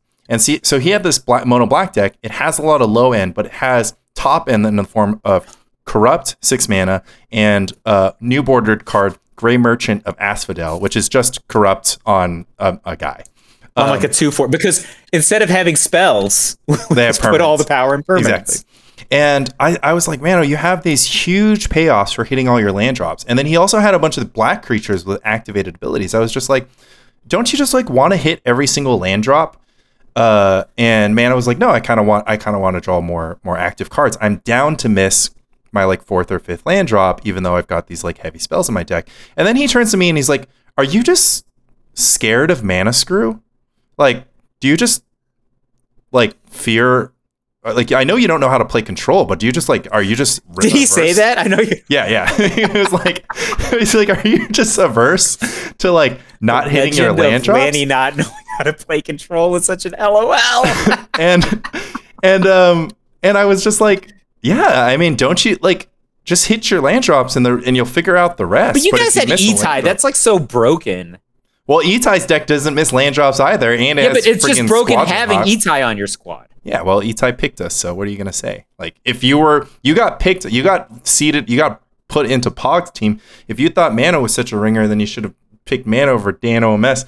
I didn't pick anything. I showed up an hour late, and I was told which team I was on after the packs had been cracked. Yeah, and then 2 hours later, you were down $20. It was sweet. All true. Thank God I didn't play you for 50. I know. I sat down. I was like, let's do 50. And you're like, let's do 20. And I was like, let's do 50. Come on, we're grown up, so we can do 50. Yeah, but I was just like, but I have Pog and you have E-Tie. Also, Pog was the only player on our team who got any wins. We should have done a parlay. We should have been like, okay, fine, we'll do 20, but it's 50 if Pog loses and you still win. That's actually what we should have done. But then also, I mean, my team was like Okay. Danny OMS is a Grand Prix champion. So yeah, exactly. Danny rules. And he had played the cube before, and he knew that he knew how to build the mono black deck. But anyways, so it's interesting to me because by your assessment, and you've said this to me multiple times, you're just like, oh, you like cards like Impulse, or you like cards like, whatever, like you like all this stuff, and that's because you seem to assess that I like to play towards higher variance lines somehow, but I don't. Like, aren't you the higher variance player? Aren't you the blue-red Dreadnought pilot? Anybody who plays the deck Growatog likes variance. Just saying, okay? You like variance if you play Growatog. I want to say this. What are you talking about? The deck has 12 cantrips and 4 gush. It has the lowest 100 colors, and half the cards are straight up bad in half the matchups. So some of the cards are insane in some matchups, but they're just like straight up bad in half the matchups. Well, in game 1, all the cards are exactly okay in exactly every matchup, and then you just sideboard into good cards. Because Fire Ice, I guess, is probably a good really example bad of impulse. High variance card, but Counterspell is. Do you like to fire a ball lightning, or do you like to ice a ball lightning? Oh, what kind of person? You know the answer to that question. You know the answer. I have fired my fair share of ball lightnings. My very first pre-modern tournament, my opponent cast ball lightning, and I fired it 1/1 with a Lavamancer, and then I looked at the card and I was like, oh shit. I could have iced this. I was I'm icing every single one. I fired lightning against Roland recently in a meetup. Yeah, but I didn't win. Obviously, I'll fire if I can catch a Lava Man. I probably won't fire. I think I just put it to his face, actually. Oh, one damage versus 1 card. Yeah. That's actually very low in Philosophy of Fire units. What if your deck could just deal 12? Yeah. And then you're going to lace that together with, I don't know. I would like to be 1 card closer. With a Grim Lavamancer tap and, a Lightning Bolt. I don't know. I have... All right, Blue-Red Delver is a higher variance deck than Blue-White Delver, but I will just defend myself by saying all summer, Pog has been borrowing my Landstill deck, and my Meddling Mages and Blue-White Dual Lands are all in that deck. Yeah. I don't think Blue-Red is better. Well, then you should play Swamps. You should play Swamps then. I think I want to play Lands deck. It seems awesome. I played 1 game and it was like heaven. It's crazy because you hated playing land tax. It's weird to me that you hated playing land tax, but you love taxless tax. Dude, why don't you try mulching into Treetop Village, Wasteland, Gaia's Blessing? Why don't you tell me that who could beat you? Why don't you just try mulching into 7 awesome cards? That's what I was doing before this. Dude, I literally don't give me this watered down heroin, okay? I'm a freaking grade A heroin addict, and you're offering me some weed. Get out of here. Was just mulch into Treetop Village. It's Treetop Village, Mishra's Factory, Wasteland, Gaia's Blessing, and then Jordan looks at me and he's just like. I'm like, yeah, this does not seem real good for you. Wasteland, your Dust Bowl. Do we want to talk about Sam Black's deck? I know we're an hour 30 in, but this might be a fun 5 minutes or 20 minutes. I haven't seen. Wait, is that the deck that Caffeinated played? No. So, quick rundown on because Caffeinated played a new others deck, right? So quick rundown on what tax players have been doing post tax ban. Me, I've just stuck my head in the ground. I'm just continue to play tax. One, I've continued to play tax in the PSS. 2, I have stuck with the decks that I know are good. I keep on wanting to go Ancient Tomb, Mox Diamond, Braids Cabal Minion, or Smokestack, or Exalted Angel, or Blastoderm, or Urnum Jin. I don't know. I'm desperate. What? Flashback Blastoderm? Smokestack? These are not playable cards. What if they come down on turn 2 every time? Oh my god, what if your opponent has an island in play? Just straight up, they just pass with an island and say go. And you do your thing, and they're like, give me a second. I'm going to opt in response. Who do you think is winning this game, 18 Life? I don't know. I'll do Lotus Petal to get around the days. Anyways. Oh my god. I guess we have to add. You don't even have any cards. I guess we have to add Dark Ritual, Mike. You made me do it. I guess we're playing Dark Ritual in this deck. You are a heroin addict. That's heroin addict who doesn't understand control is the name. this podcast No, I mean, I feel like we need to save Lanny still doesn't understand control for like at least 2 months from now, because it's too early to. Anyway, to tell this story about Sam Black's deck. All right, so we got noted tax pilot Rich Shea. Rich Shea has X1'd the monthly tournament thanks to a taxless tax deck. I'm going to run it down. You share the screen to me so I can just look at it while you read it? Yeah, absolutely. Unless you have like really weird like porn or something up. That is typically what I do when we're just don't. No, I know. Just don't tell we're on people. video. Just don't. Yeah, I'm just saying. Just like change that screen. Only share the screen with the deck list on it. All right. So let's do window and this. Okay. So running it down for the listeners. This is like, I don't know, it's like 20 lands, including a couple Trevor's Ruins, which is pretty sweet. It's a Bant deck. We have 4 Mox Diamond, 3 Skull Rack, 4 Oath of Druids, 3 Guy's Blessing, 2 Portent, 4 Gush, 3 Enlightened Tutor, 3 Foil, 4 Swords to Plowshares, 2 Armageddon. We have our normal Oath targets, Chosen, and Phoenix, and then bullets in the form of Sylvan Library, Abundance, Zur's Weirding, Seal of Cleansing, Tormod's Crypt, and Zuran Orb. In the sideboard, we're looking at 4 Meddling Mage, 1 Arcane Lab, 1 Propaganda, 1 Seal of Cleansing, 1 Cataclysm, 1 Warmth. I want to play Burning Wish in this deck. 1, I don't know what this card is. I think it's the one that destroys all lands if there's more than 5 in play, but that's probably not right. It's like an Urza Saga card with weird art. Yeah, I don't know. 1 Chill, 2 Annul, a Chroma Angel of Wrath, and Disenchant. So effectively, we have removed land tax from the blue land tax deck. We have replaced it with effectively nothing, because that deck also had Gush. A Sylvan Library Abundance doing its best. An extra foil. Yeah, an extra foil. Sylvan Library Abundance doing its best card advantage impression. Only 3 scroll racks? The scroll rack trying to do some lifting with these Gushes. This deck has no way to go up on cards with the exception of Sylvan Library and Gush. And Abundance, I actually, you know what I would do? I think this deck's pretty good. I think I would just play Portent in place of Enlightened Tutor. I agree with that. I think it's better. Even though there's some bullets, but like, well, this conceivably this deck is trying to sometimes have Sylvan Library and Abundance in play, which allows you to draw 3 non-land or land or mix of both cards every turn, which does its best 6 mana tax rack impression.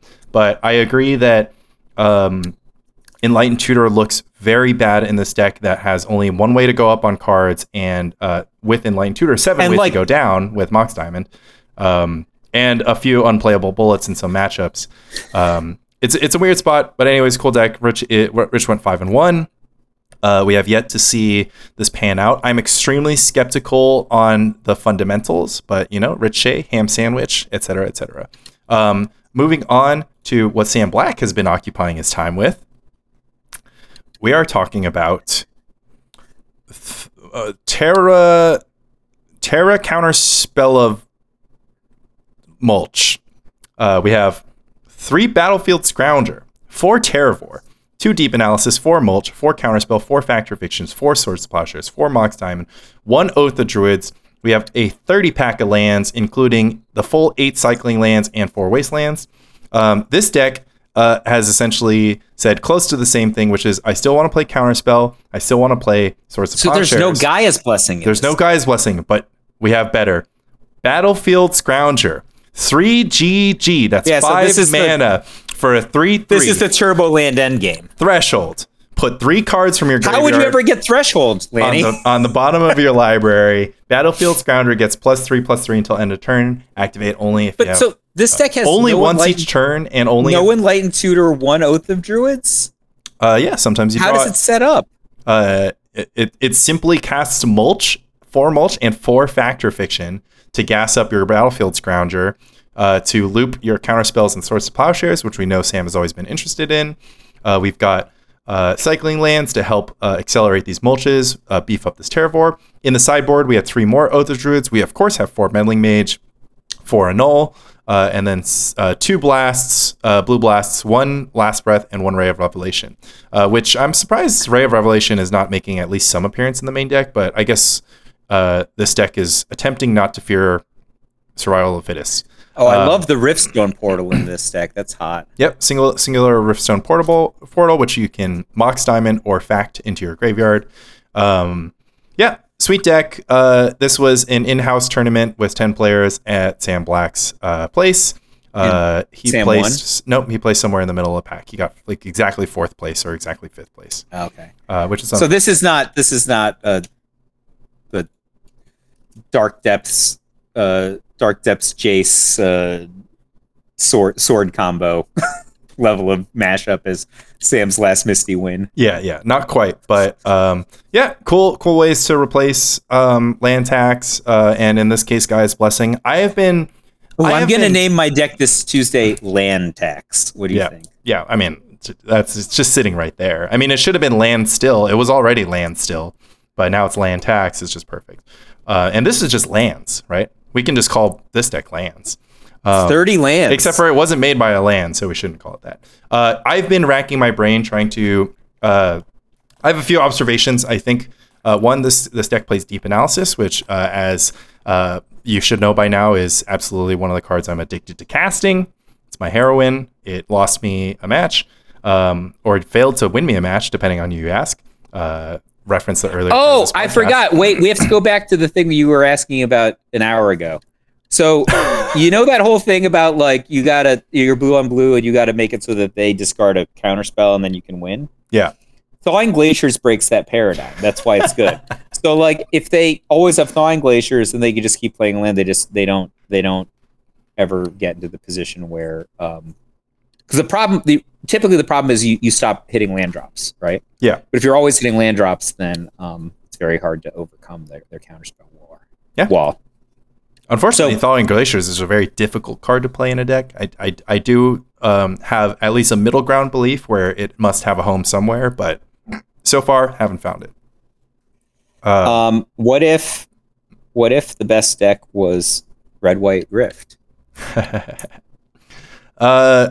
That's gonna be up to you, Mike, because nobody's carrying the torch on that one. I think there are some weaknesses in that deck that are difficult to overcome, but I'm excited to see you try to vindicate it on Tuesday when you don't pick up land tax, you don't pick up swamp, and instead you play Red White Rift 2.0, tax is dead, long live, deck that still loses to Armageddon and Tide. Interesting decision I would be making in that universe. Yeah, very interesting. What if I just showed up with the 1.5k and I'd be like, Rift, my brain broke. Yeah. First turn. Like Forgotten Cave, go. Yep. I mean, I was going to give you Plains Enlightened Tutor, Rop Red, GG, but... we're just playing one of our cyclers on turn 1. I mean, that is one to happen. Let's go! So these decks are sweet. I do think that there's got to be like this. I mean, it's weird to me because Mulch was never really there. It was barely there in the green-white deck. I mean, Jeff stopped playing it. Yeah, Jeff cut it from the green-white deck. This new parfait, people are calling it imparfait. Imparfait? Yeah, because parfait means perfect, so this is imperfect. Oh. I thought it was because of impulse. Oh, well, it could play but impulse. There's no impulse. So I was just like, why would you call it that? That doesn't make any sense. The fact that you can't really... So I think fundamentally Enlightened Tutor glued together the Parfait deck because you could always Enlightened Tutor for card advantage. Yeah, but you could Enlightened Tutor for land tax doesn't have land tax. Exactly. It's like, this is like weak-ass scroll racks, brother. Now you're trying to like tutor for a combination of Sylvan Abundance or Sylvan Tower. All of a sudden, these disenchants start hurting you way, way more because you can't cash in under their disenchants most of the time. There's just a lot that I don't love about this. I love Sam Black doing some self-mill. I don't know if he should have taken a controlling. Seems bad against red to me. Yeah, I believe you. I mean, I think that. Where is the rich deck? Here, sorry. Oh, there it is. Oh, it's gone. Anyways, I mean, it seems bad against red, but sometimes you dodge red. You're You're just gonna tutor up your warmth or your chill. Chill, baby. Is that an ivory tower? That's that. There's an ivory tower in here. So tutor up. But that's like a tower. weird edition of ivory tower. Yeah, that's the new old border schematic edition that was printed in Brothers War. I probably threw all mine away. Oh man, I want those. They're kind of I don't know, kind of like sweet because they're old border. You should have just kept every old border card. Anyways, maybe I didn't then. The thing is, you can tutor for Ivory Tower, but then you'll start the next turn with like 5 cards in hand, and if you don't have Gush, you're not in great shape. But even if imagine you're sitting on an Ivory Tower, I'm like, all right, I'm just gonna Gush now. Now you don't have any lands. Yep. And then now you're going to foil a burn spell at some point and then go back down to 4 cards. Yes, this doesn't seem like a great... It was so much better when you could just draw 4 cards a turn. Yeah, this is... I don't know. Like, honestly, we're going to have to hear... This isn't even a good Zern Orb deck. Yeah, we're going to have to hear it straight from Rich and Aaron on how this went because... Aaron played this deck too, right? Yeah, Aaron played this deck too. I don't think he made the cut. But yeah, I mean... Let's go ahead and spend the final 15 minutes up until the 2-hour mark. What do we think? Like, initially we were saying Rifter was going to be the new land tax. I never said that, dude. It can't beat Armageddon. Yeah, it still can't. Okay, so Jeff Ferris beat this out of my head a year ago. So here's where I stand. And I said it first. Fun Police lost a member. They're not promoting any new hires. I think this is the same case. Like, all the good decks, they're still good. All the bad decks, hate to break it to you, they're still bad. I don't know about this mulch business. Maybe land tax, taxless land tax. Amazing that there are new decks being built, though. I mean, that's like... this has happened before, right? Where a card gets banned, people are like, it's time to brew. And then all their brews fail to usurp the void that was left behind. And instead, new set printings are the things. A really good deck. I don't know if it's the best deck, but it might be the second best deck in the format. Yeah. So it's hard to keep talking about it, though, when we can't actually say what cards literally, he had an answer that beat life combo. I beat every non-blue deck like 100% of the time. And he's just like, well, what if I had the exact same combo as you, but I had 4 copies and 3 copies? So you're 2 copies and 2 copies. And I'd be like, and he's like, and I also have Armageddon and Cataclysm in my deck. And I'd be like, I guess you would be at a dramatic advantage. Yeah. Because you literally have the same combo that I figured out, but more copies of them.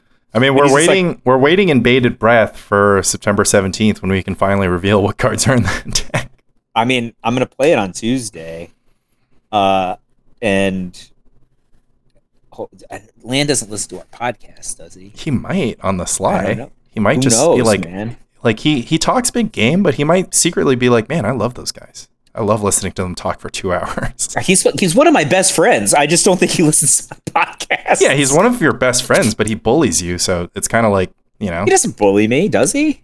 He kind of bullies you. I mean, I probably deserved it. You do. That's the internalized bullying right there. Exactly. Right? When you get beat down long enough, you just be like, I deserved it. Patrick is like, yeah, I am a dumbass. Mike can keep calling me. You don't call Patrick a dumbass. You just like yell at him. You just start yelling at him. Okay, so I actually want to air this. Patrick and I were talking about it, and so it's the finals of the RCQ, right? I've been sitting here for like 3 hours waiting for him, just to go to dinner, right? And he talks such a big game. He's like, oh, I'll pick up dinner. He said he was going to pick up dinner. He owed me dinner from before. And he's about to win $600, which is bullshit. Okay. He gets there. And so Patrick's going to go to Ireland today, right? So he's flying to Ireland tonight, right? So he can't play in the RC anyway. Yep. All right. So, but he's first seed in the top 8, and he's playing against Gruul Beatdown in the finals, right? So he and I have been playing this matchup. I think Boros is better than Gruul. And so I won every game on the play, and Patrick won. We'll go with Patrick won all the games on the play. He's going to be on the play. And against Gruul, which is a shittier deck than Boros on Beatdown. Okay, Boros deck doesn't have Monastery Swift Spear, doesn't have Prowess Triggers, etc. Patrick's on the play. So this guy's just like, okay, I want the slot. So Patrick's like, all right, give me the money. He's just like, oh, let me have $100, right? Don't give him the 100. Just be like, people you are want like the bullying slot. him, and he's just, oh, come on, give him the 100. And I'm just like, stop and fucking think for a second, right? And he's just like pushes me off, and he's just like, don't peer pressure me, Mike. And then he gives the guy $100. So I'm like, at dinner, I'm like, why did you give him $100? Yeah, you're like, that's my 100. You're buying me dinner right now. And I'm like, that 100 could have been my dinner, right? Like, so he's like, why did you give him the $100? He's just like, because you were just going to peer pressure me. I was going to peer pressure you into taking an extra $100. That guy wanted the slot, and his best scenario is playing you. Yeah. You are on the play. The second he gets his first dude fiery impulse, and then he gets his like whatever spell pierce, he is going to scoop real fast and beg you for the slot, right? Like that's what's going to happen on turn 3 of this game, right? And he's just like thinking, he's just like, why'd I give him the $100? I'm like, you had literally 100% leverage. And we're talking for the record, if I was in Patrick's position, I would have given, I would have taken the slot or played for the slot. But if I was in Patrick's... So the thing is, he can't use the slot, and if he wins, he only gets $400. Exactly, I understand. So if I was in Patrick's position and, it was me and my wife's anniversary on the date of the RC, so I couldn't go to the RC, I would give the $100 because... Well, one, I wouldn't be playing the tournament because why? But let's say it was a pre-modern tournament for an invite to the RC. Well, he loves Pioneer. That's the thing. He plays Pioneer every week at LGS. I'm just trying to put myself in Patrick's shoes. Yeah. Anyways, I would just give the $100. Who cares? It's $100. I just like literally don't care. Yeah, but Patrick is a poor student. Exactly. Patrick is like, is he 20? 19? He's 20? He's 19 years old. Hasn't lost a match on the day. $100 is like. You have to, like, $100 is a lot of cash for a 19-year-old. It can be a lot of cash for a 40-year-old. I'm not sneezing on $100. Yeah, you're not. I mean, like, that's half a night out. Yeah, well, deserved bullying. He did correctly identify that he deserved to be bullied in that moment. No, I was just like, he's just like, you were just going to peer pressure me. I'm like, I was going to peer pressure you into taking $100. This is the cliff you want to jump off, bro. Right, Like you didn't think about that because and then the other thing was then he felt really bad about it afterwards, right? And I think this is a good reason to feel bad about it. And so like he said, you know what the worst thing is? Now people aren't going to like widely respect me. If I had won an RCQ, it means I'm as good as like so and so and so and so and so. Yeah, he's as good as Roman. I'm like, you are etched in iron right now. Acid dripped in iron, second place. He's like, but I took all the money. I'm like, you didn't take all the money. You took 80% of the money. Okay. Like, this was $1,000 tournament. You could have taken $700, right? Like, what is this prize distribution? It's like $15 for top 8 or something. Like $50 or something. It's like but it was like a huge amount of leverage. Well, it's because the attempt is to make it so that your cash money from the finals also is enough to cover a plane ticket. I think it never is. I told myself after like 2011 I'd stop prize splitting away like for slots or whatever. So I always, it's never enough, right? So I just like give all the money away usually because I care about the slot more. The problem is like every time I do is play like one game for packs or I always win. I'm just like, what the hell and then you're am I like, doing? yeah, whatever. Like when I won the one that we met at, like I'm on the play. I offered my opponent full prize for the slot. I beat him in game 1 in like 30 seconds. And I had a sweet sideboard for this matchup that I had stayed up all night perfecting. And then he was like, offer still stand. And I'm like, yeah, take it. I mean, like, that's insane, right? Yeah. Like, I'm up a game, and I have the sweet sideboard. Flight to Phoenix from New York City is like $500. So Atlanta's a bit cheaper, though. Yeah, and I'm just saying, like, why would I possibly do... I was literally up a game and had the perfect side. Yeah, because you fear the worst, coming to board. 1 in the hand is better than 2 in the bush. But would you say that Spike Colony is a 1 in the hand podcast or a 2 in the bush podcast? 2 in the bush. 2 in the bush, yeah. No splits. Blood, neck, dripping, etc. That's what we're about here. That's what I'm going to be about in the PSS.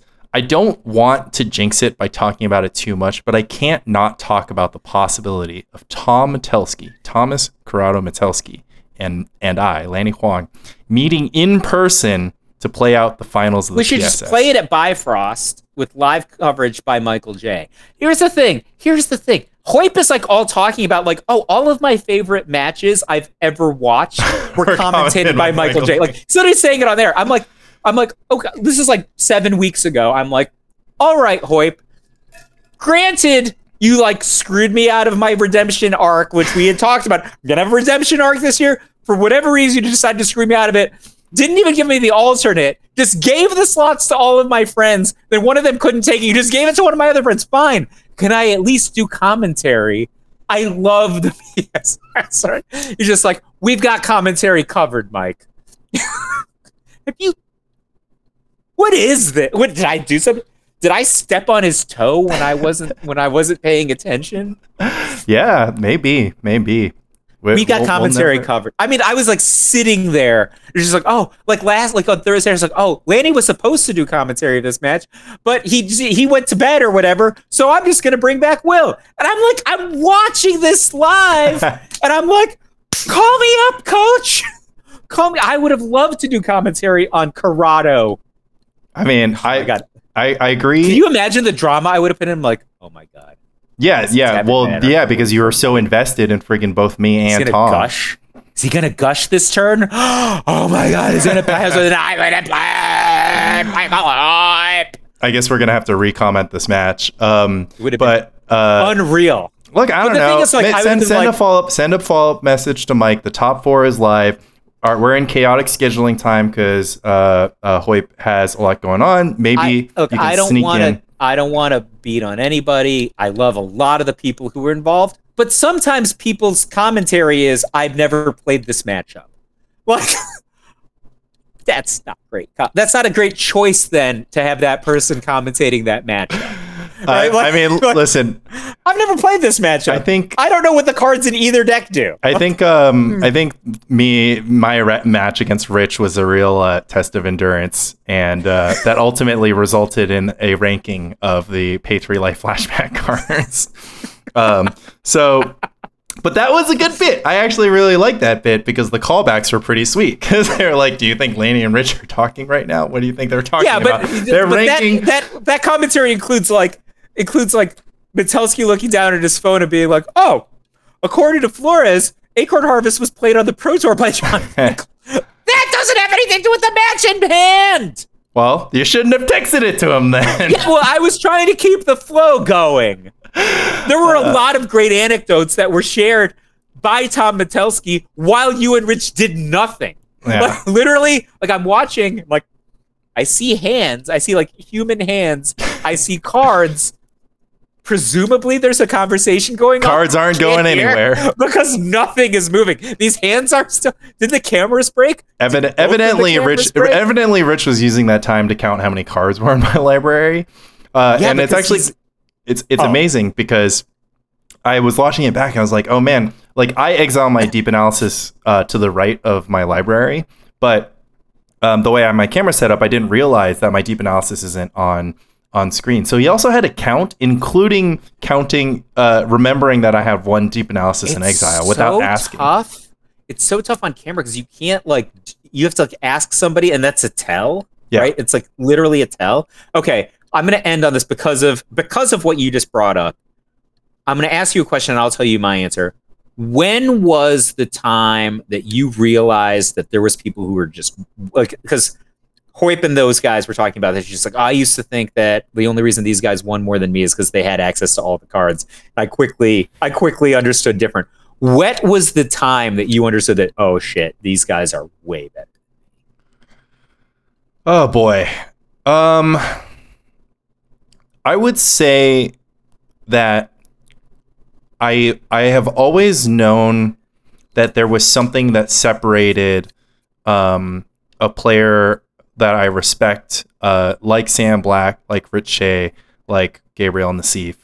I always knew that there was something that separated them from me, and I did think that with some amount of hard work and dedication that I would reach that point. And I do think that obviously with an unlimited amount of hard work and dedication, I could get to that point.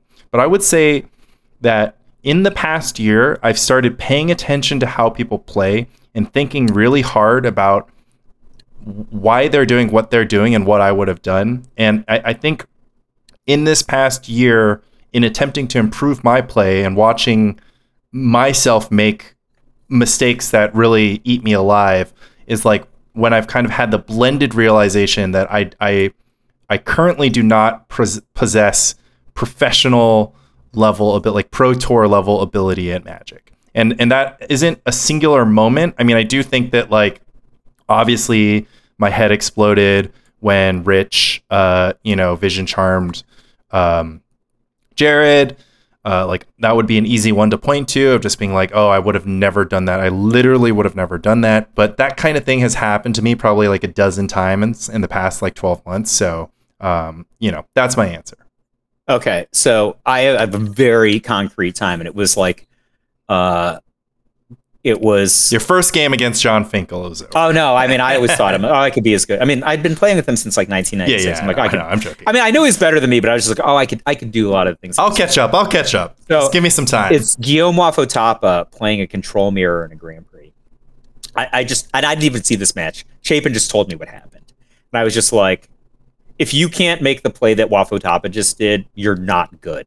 Like, that's the bar. If you made this play, you're good. If you can't make this play, if you can't even identify this play, you don't get to be in the conversation, right? And I was just like, I don't get to be in the conversation. Wafotapa wins a match, right, in the control mirror, and everyone is flabbergasted that he could win this match. Like, he was one of those games where he just played in complete control of the entire game, but, like, everybody was onlooking, thought that it could have gone either way. His opponent's like playing really well. And so like they did an interview afterwards, and they're like, oh, Guillaume, you were so composed, etc. How do you this was an important match, you made top 8 or whatever. And he's just like, what are you talking about? He's just like, and they're like, well, this is really tight. Oh, this wasn't tight. Obviously I was going to win the game. Like, why? Just because I broke in ambitions to him on turn 2, so I knew what the contents of the bottom of our libraries were. There was no top deck. There was like, we were going to go to libraries. I knew who had how many cards, and I knew what we were. It's not, I didn't know what we could draw. I knew what we were going to draw, right? Because he won the Clash out of Broken Ambitions on turn 2. He's just, and there people are like, you remembered that? He's just like, you didn't? Like, so here's the thing. This is why it's the bar on if you're good or not. Everyone had perfect information on this. Only Wafotapa acted on it, right? Like, so if you can't win the games that you have perfect information, you're not good. I mean, I think that's the bar. I mean, I agree. I mean, awesome story. I think once I tell you that story, you're like, oh shit. Yeah, no, like, I mean, it's obvious. Well, and Osip did the same thing when he made the mistake of bottoming a Lotus Petal instead of bottoming a Blasted Landscape. He like literally was like, oh shoot, the Lotus Petal I bottomed. Now I'm gonna win one turn later. Yeah, now so my match against Rich, the thing that happened, the reason why the first thing that I said was like, this is what it feels like. This is what it feels like to play against Rich Shea, is because I am familiar. I'm a pretty good player, and I'm pretty familiar with what it feels like to know what's going on in the game and just like execute on like my deck plan, my strategy, like whatever. Like I know what it feels like, even though I don't understand control. I know what it feels like to be in control. I know what it feels like to put myself in a winning position and like have my bases covered. And I'm pretty good. I'm pretty agile. I think that I do have my moments. I mean, I think that I demonstrated that at LobsterCon, which is just that like I was very comfortable in understanding like needing to know like how to win and what I needed to do. And then in games where I lose, I actually know the same thing. Like I like to think that I lose. Most of the games I lose to some form of variance. I have at least put myself in the best position to win. I don't know. Man, everybody who's not quite good thinks that. I agree. And I think that you do reach a point where that's true a good amount of the time. Like you lose a lot of games. Not that, like, not straight up, like, you lose, like, a lot of games that you couldn't win. And we should probably spend another... story that I was talking about, like, John Finkel would have won the third game, well, right? It would have been hard. No. I didn't win that. No, I completely agree with that. Don't get me wrong. Like, I'm not saying that I don't give up percentage. I'm just saying that, like, when I lose games, like, a lot of like, I'm not saying I lose games to variance. I'm saying I lose games because, in my evaluated range, like I don't even think I misevaluated evaluated my opponent's range. I just simply like executed on like, you know, I took a coin flip play and I lost, or I took a minority play and I lost. I took a debatable, you know, I could defend how I played that game, right? So playing against Rich, I can't defend how I played that match. And that doesn't happen to me that often, because oftentimes I can either make mistakes and win, or I can lose in ways that, like, me, even if I corrected my mistakes, I would have still lost. We say that often, right? We're just like, oh, still would have lost. Like, did the wrong play, still would have lost. And I think just a very small minority of games you lose having recognized that, you know, you did the wrong thing, and not just like a punt, not just like, oh, I tapped my dual land. Like, you wrote an article about like the 3 kinds of mistakes. It's one of my favorites. And, you know, basically this isn't like category 1 or 2 mistakes where you just like fail to notice something. You fail. I mean, I will say this in the Waffle Tapa story, that's like a low category mistake, right? Not tracking the bottom card of your opponent's deck is like, but he also knows the bottom card of his deck. That's the thing. Well, not tracking this information is a mistake, you know, that effectively can be corrected just by paying attention or taking notes or that kind of thing. I'm talking about like mistakes that, like, you know, you fundamentally didn't get a correct read on your opponent. You didn't take advantage of information that was given, like, you know, high level mistakes, like, you know, not like, oh, I played a land first, or I sequenced my spells wrong. Like, just like a high level, like, my opponent had the script. We just did an Ancestral Recall talking about visualization. Either you failed to visualize, your opponent visualized better than you. And this is Rich's skill. When we discussed the match afterwards, you were like, I think that Rich has an unwavering execution. He is extremely good at... Is Rich's educational background? It's like computer science and mathematics. Yeah, right? he's like a mathematician. Yeah, scientist, so yeah. I'm just going to cut through what you're saying makes sense, but I just want to cut through a really easy example. My friend Steve Sadin, my old teammate Steve Sadin, who's a Grand Prix champion with Flash Hulk, right? Once didn't make the top 8 of a tournament. I was watching him play, and he has a. I just want to stop you 1 second. This is the Steve Sadin. Is he the one who, in the Flash Hulk Grand Prix, he was asked to execute the combo by Owen Turtenwald, and then didn't understand how to do it? But then he plays against Owen again in the finals, and then he knew how to do it at that point. Yeah, so that is stupid. So he's like 7-0 or something at this point, where Owen finally is the first person to ask him to execute his combo. He doesn't know how. It's hilarious. That deck was brewed at my house while I was babysitting Bella when she was an actual baby. Babysitting, she's my kid, right? You're like, I was on the nanny shift for my daughter. You know, so by Billy Moreno. So anyway, he has this Wooded Foothills in play, right? And he top decks, loses the game, never breaks the Wooded Foothills, right? So I asked him, I was like, you know, you just never do any action, right? You died by flood, right? Why didn't you break the Wooded Foothills? That doesn't make any sense. Like, you just sat there and didn't draw anything. And he's just like, well, because breaking the Wooded Foothills is wrong. And I was just like, no, breaking the Wooded Foothills reduces the amount of lands in your deck. So you just needed to draw some action to finish the game, right? You just drew lands. That's why you lost. He's like, no, because I magma jetted 2 lands to the bottom of my library. Yeah, right. Breaking the Wooded Foothills. That's another tracking story. No, but I'm just saying, like, but it's like, it's the reason that I bring it up, which is it is a tracking story, right? Yeah. The reason I bring it up is Fran says to me, he says, like, when people ask me for advice, because Fran is like a content creator and he's like a prominent player of Amulet Titan, and, you know, now he's, you know, the champion of champions at premodern. So people ask him for advice on how to be better at Magic. And Fran says the problem that people have, and the reason they're not getting any better, because people are begging for heuristics.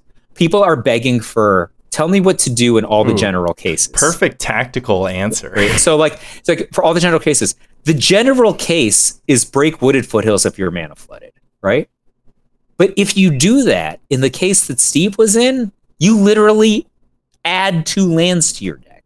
You are adding 2 lands. You're not subtracting a land. And so the thing is like, okay, I'm going to give you this general rule. What's going to end up happening, and why people don't get any better, is because they constantly apply the general rule in cases where the general rule is wrong. Yeah, I completely agree. And I think this is an interesting distinction to make because, again, all I've been talking about is tactics and strategy. And I've been talking about how Rich is a strategist. That doesn't mean that Rich operates under heuristics because clearly... No, I'm saying Rich would not have made this mistake exactly. because he has a mathematical background. Well, yeah, that's also because... That was actually where I was going. But I want to make an important distinction because I think when we've been talking about strategy, it implies that strategy gives you a heuristic for the match, right? Like you can consult your strategy in the middle of the match and just be like, should I counter this? Should I play this card? And that's not necessarily true. Like your strategy does have to evolve. You have to be able to pivot.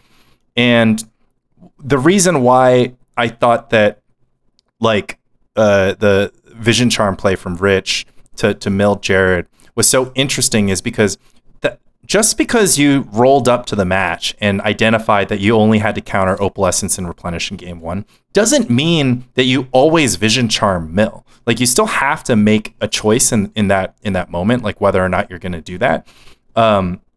And it's like I totally agree with Fran. There's just like there's no like secret, right? You just have to get better. You have to make less mistakes. You have to understand when you're making mistakes and how to correct them. Yeah, so the things that you're saying are the things that people ask me about all the time. And so, I say similar things to that. And the problem that people have is, they don't understand when they're making a mistake, in part because they don't understand what a mistake is. Right?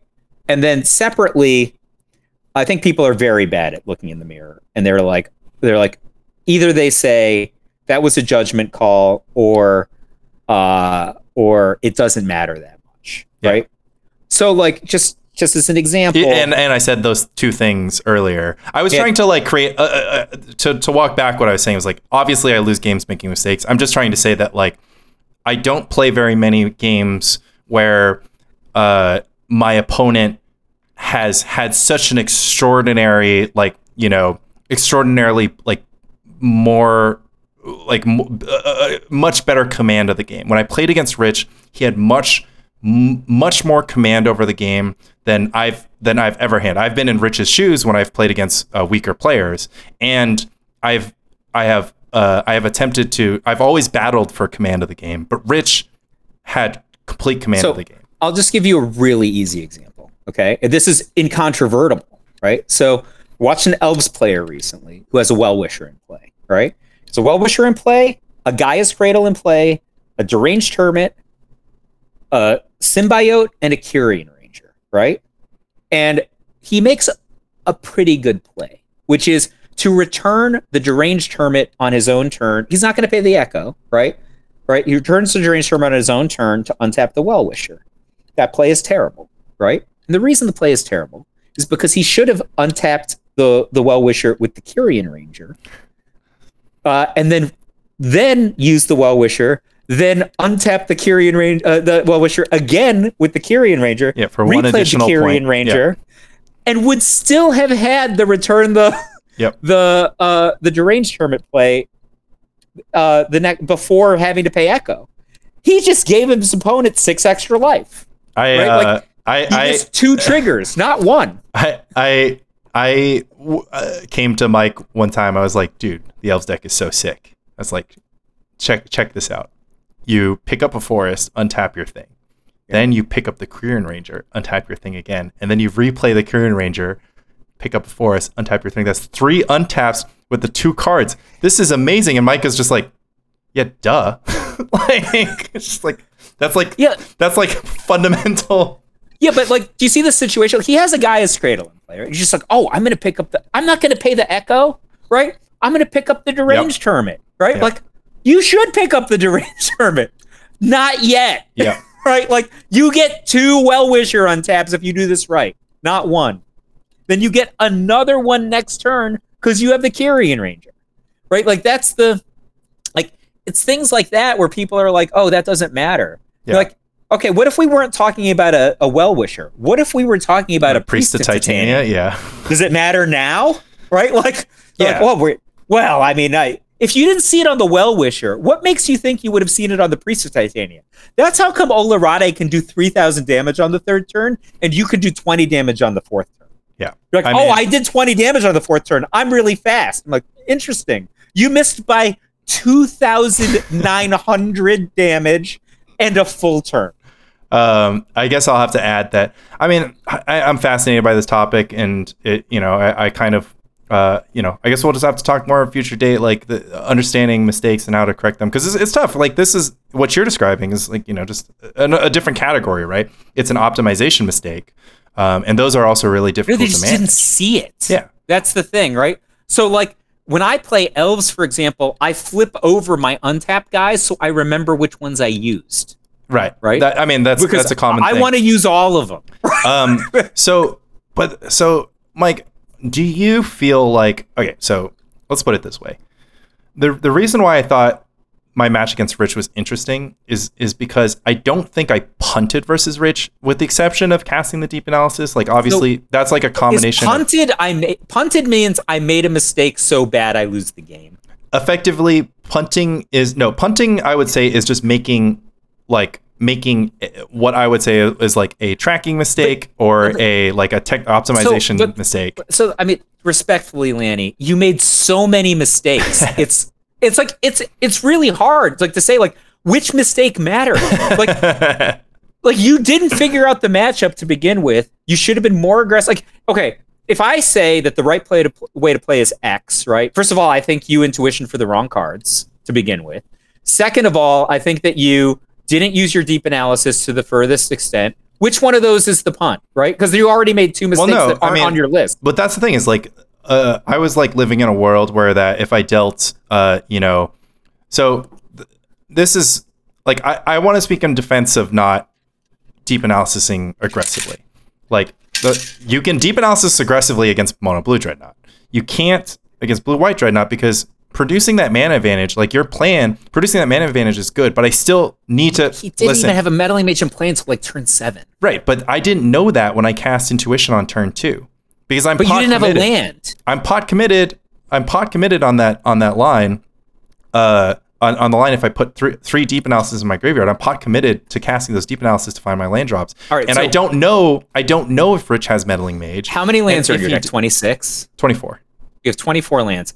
So it says so you were on turn 2, so that's 8, 7, 6, 5, 8, 9, 10, 11. You would have been like 24 over 49 or something. Like you're 75% likely or something to draw land in the next 3 cards if you make the opposite play. That's not what I'm arguing. I'm saying like this is a math. Yeah, I'm not arguing against that. I'm arguing that because I don't know if I set myself up for deep analysis and Rich plays turn 2 meddling mage, then I'll just lose the game. I won't have time. Even if I amass a mana advantage, I still have to amass twice as much mana as Rich, right? At some point in the game, I need to get up to 6 mana. And if I deal, 12 damage to myself, I'm not going to get to 6 mana because at some point my Ancient Tomb's going to turn off. Like, I don't think that's... I'll tell you something. Here's something I'm bad at, okay? All of you, you and Pog are both a mile better than I am about this. I don't mulligan hands for the most part that have lands and spells in them, right? You will look at your hand and be like, this turn 3 kill is too slow because I'm on the draw. I need a turn 2 kill. And so you laser focus and mulligan a turn 3 kill. Not at my best, it's not in my range. Yeah. Okay. It should be. It's not there. Okay. I am telling you the thing that you are talking about right now is the exact same mistake as misidentifying a turn 3 kill. Okay, so I agree with that analysis, but that's what I'm saying is like, so I was put in a position where we're actually talking about, so this is actually getting to the heart of the issue, right? Because the mistake I made wasn't like this was the right play or this is the wrong play. The mistake I made was not identifying that I would lose the game to a turn 2 meddling mage anyways if I get a land or if I don't get a land. So I might as well just not get a land and go digging deep. Eric Lauer taught me something in 1997, and it became one of the greatest principles in Magic, and I took credit for it, right? So I was friends with Eric Lauer. It's like 97, I think. I sent him a deck.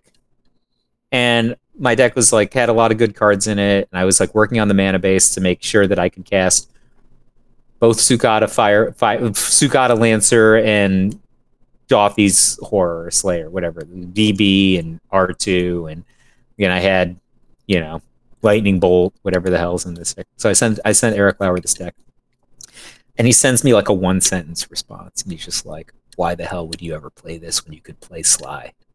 Right, so I looked at this. That's lived with you for the rest of your life. That became the prime directive of Magic: never be a bad something else. Okay, so like that became never be a bad something else. So I extrapolated that, and I feel like if I said to you a parallel thing, right? And I said, okay, imagine for a second you are not playing Replenish. Imagine for a second you are playing Suicide Black. And you are on the play. How much do you care about your own life total? You have no bones about who the beatdown is, and you're on the play. As long as they don't do 20, you're okay with it, right? That's the same situation you're in. Yeah, I mean, I'll just say that, like, I've at least played out the scenario a few times in other matches where, like, I've been playing Intuition Triple Deep for. Since before you did it against me. I thought you were the best deck designer in the world. Yeah, exactly. Like, oh my god, Lanny's the best deck designer in the world. And when I ran it a few times against the blue-white deck, I had realized that I can't always do it because the Ancient Tombs and the Deep Analysis would stack up, and then even if I had access to 17 cards because I drew freaking 10. Even if I had access to all those cards, I wouldn't be able to deploy them before my life total had been reduced to 0 thanks to Ancient Tomb. So I agree with you. I think I've come around to it. When we started this podcast, I was like, there's just no way I'm going to Intuition for Triple Deep there. That's too much of a throw. Now I've finally reached a point where I'm like, I understand that I couldn't live in a meddling... Like, once I kept the hand, I couldn't live in a meddling mage world. And when I kept the hand, I was like, if I draw at least one more land, then I can make this Intuition suck a lot less. But by having... the only island Ancient Tomb, I was in the hurt locker, as you like to say. So, but I think it's interesting because, like, that wasn't a punt, right? I made a fine play, and it wasn't an optimization. It wasn't like I made a fine play that's undefensible. It's just not the right play, and that's the kind of mistake that's really hard to identify, and that's the mistake. That's the kind of mistake you keep making when you're bad. Let's say you have to, like, I don't know, defend your family from a marauding axe murderer. Like, not one, like 5 marauding axe murderers are going to come. And you stumble into a shack in the woods, right? And you now have a decision in front of you. You can take a crossbow. And crossbow was such a deadly weapon. Sir Walter Raleigh said that it thought it would end all war. Right? There's an antique crossbow. By the way, the Chinese had the crossbow in the BC, right? But when it was invented, prominent English gentleman and war master Sir Walter Raleigh said, "This weapon is so terrible, it's going to end all war." Right? So you can take a crossbow, or you can take an AK-47, and not just an AK-47. There's just stacks of fucking ammo. Okay, you're not going to run out of bullets. Okay? Like, you could take one, and then you say, for the rest of the adventure, I shot that crossbow so well. You're like, oh my god, I got a headshot with that crossbow, and it only took me 3 minutes to reload. I got the reload time down. So good at sending arrows. That's you. Just own up to the fact you didn't take the AK-47. Well, AK-47 would have been bad if the Marauders had... It would have been bad if they had bulletproof vests. Bulletproof vest. Better, exactly. Right? So exactly. That's what I'm saying. The Marauder might have had a bulletproof vest. Weirdly, the crossbow is better. That's what I'm... AK-47 against a bulletproof vest. It's weird. Duh, it's crazy. Right? But that's all I could think about. I was like looking at the AK, and I was You're just looking at a poster of Chris Bakula wearing a bulletproof vest. Yeah, just like looking at the AK. I'm just like, well, it's gonna look real dumb on stream if I take this AK. And it turns out the Marauders, they just have a bulletproof vest. Oh, the thing that's hilarious to me, though, this is actually super hilarious to me, is because I'm an archer, right? So, like, people are like, I don't know that you're an archer. You didn't know I'm an archer? Hilarious given to just throw out there. I used to just, before FNM came back, I used to just post my, like, bullseyes, because I used to just shoot archery 2 hours every Friday night. Oh, nice. Before FNM came back. Let's get back to that. Yeah, so it's weird. I moved to like 10-minute walk from the archery range. I own my own kit, all this stuff. Anyway, so the thing that's hilarious to me is people are just so enamored of guns, and they're just like guns. Do you have any idea how many bullets it takes in war to kill a human being? It's somewhere between 300 and 10,000 bullets. Do you know why? So there's two theories. One of them is in war with conscription, people just don't want to shoot at other humans, so they like shoot up or whatever, they miss on purpose. But I have a friend who's an army captain. He's like, no, guns are just really inaccurate. They're like extremely inaccurate, right? Yeah. So like only like sniper rifles are like the reason that AK47s and M16s exist is because the only solution to how inaccurate a gun is sending a bazillion bullets. You're like making the perfect analogy. You know why I like the card deep analysis? So is because it doesn't take 7 cards to murder somebody. It takes 30. At the end of Rambo, there's like a bad guy and he has a gun and Rambo has a bow. And I was just watching a commentary and people are like, oh, this was for cinematic effect. And this like weapons expert is like, are you insane? One man with a bow versus one man with a gun? The bow wins 100% of the time. So I'm just thinking like guns are so inaccurate. I've been in a shooting range and I'm like, I would ace any like from 50 yards, you're dead. Like, zoom! Like, it's hilarious. Like a bow versus a handgun, never win. Like Archer never misses, and like it depends. Like my bow has like heads that are designed for punching through paper targets. But if you have like an arrowhead that's sharp, it will literally rip through a human body, and you never miss. Yeah, like, do you know how big like a human midsection is to somebody who has a sight on their bow? Like, tear you in half. I mean, I feel like you started the story that I was stupid for choosing the crossbow, and you ended it by saying like, except it's the literal best aid. No, not a crossbow. I know. We meandered a little, but you know. No, yeah. Also, like a compound bow is pretty fast to reload, and whereas a crossbow, there's a lot of action to reloading it. Give me the compound bow then. Let me punish. That's not the story. The story was a crossbow. No, the story. I changed the story. I changed the story to vindicate my choices. I looked at the AK. Legolas really would have fucked up that many orcs. Picula would not have stood a chance. Like I think it's just like I can't remember which battle is like the Battle of Hastings or something. Like it's like super unreal that like. This thing where like the English like crushed the French or something, and like they beat them like 3,000-0. Like there's almost no casualties on the English side, and people are like, oh well, the English just won, so they just wrote the history books. People are like, no, did you actually analyze the weapons? Like the English had the longbow, right? This battle never started. Like the French were just like, let's go Normans and Saxons, allez. And like 3,000 of them just took English longbow hits.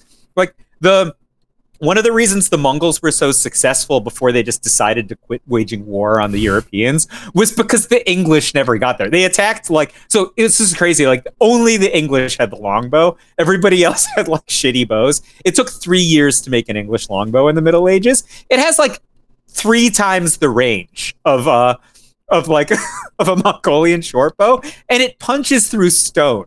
That's the other thing. People have no idea how deadly an arrowhead is. It will literally punch through stone. People are just like, oh, bow and arrow? I'm like, pulling back a bow is like 100 pounds. Like, but yeah, sure. Bow and arrow in quotes.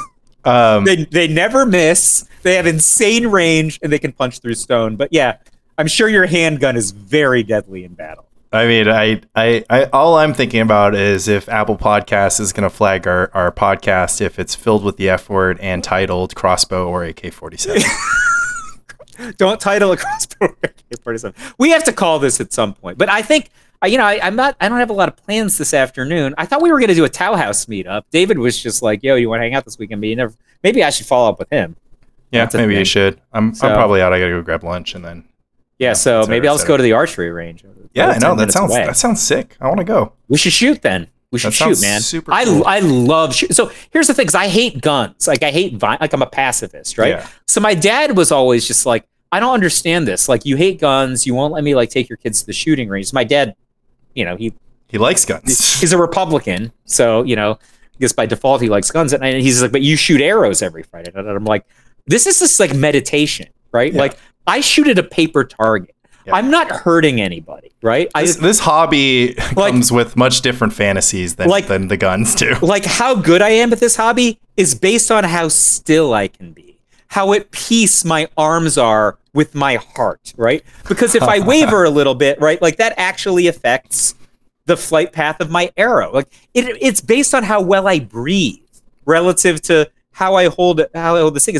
This is just a Zen form of meditation, right? Like, I'm not hurting anybody, right?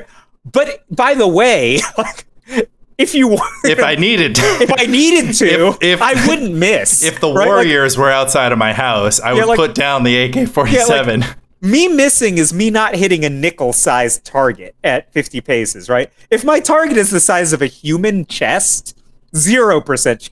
Like, that's like an enormous target to an archer, right? Like a competitive archer can hit a nickel from a football field. Yeah, that's insane. I'm loving learning more about you through the Spike Colony podcast here. Yeah. So anyway, archery is awesome. I think I'm just going to shoot archery this afternoon. That sounds like great. I have to work, but if nobody wants to play Magic with me until Tuesday, make a black deck. Don't play. Let Lan play Lan's deck, and then you play. I guess this is your only testing time, so you kind of have to. You could wait. Yeah. So what's going on? We used to play like 3 times a week in person. Nobody's played with me. I hit you up on like Friday nights, and you're always like doing something. What was I doing last night? I played FNM last night.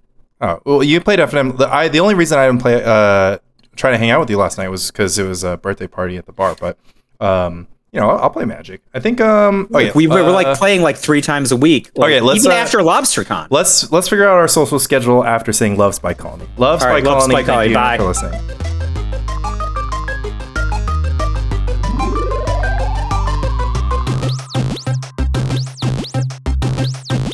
Game over.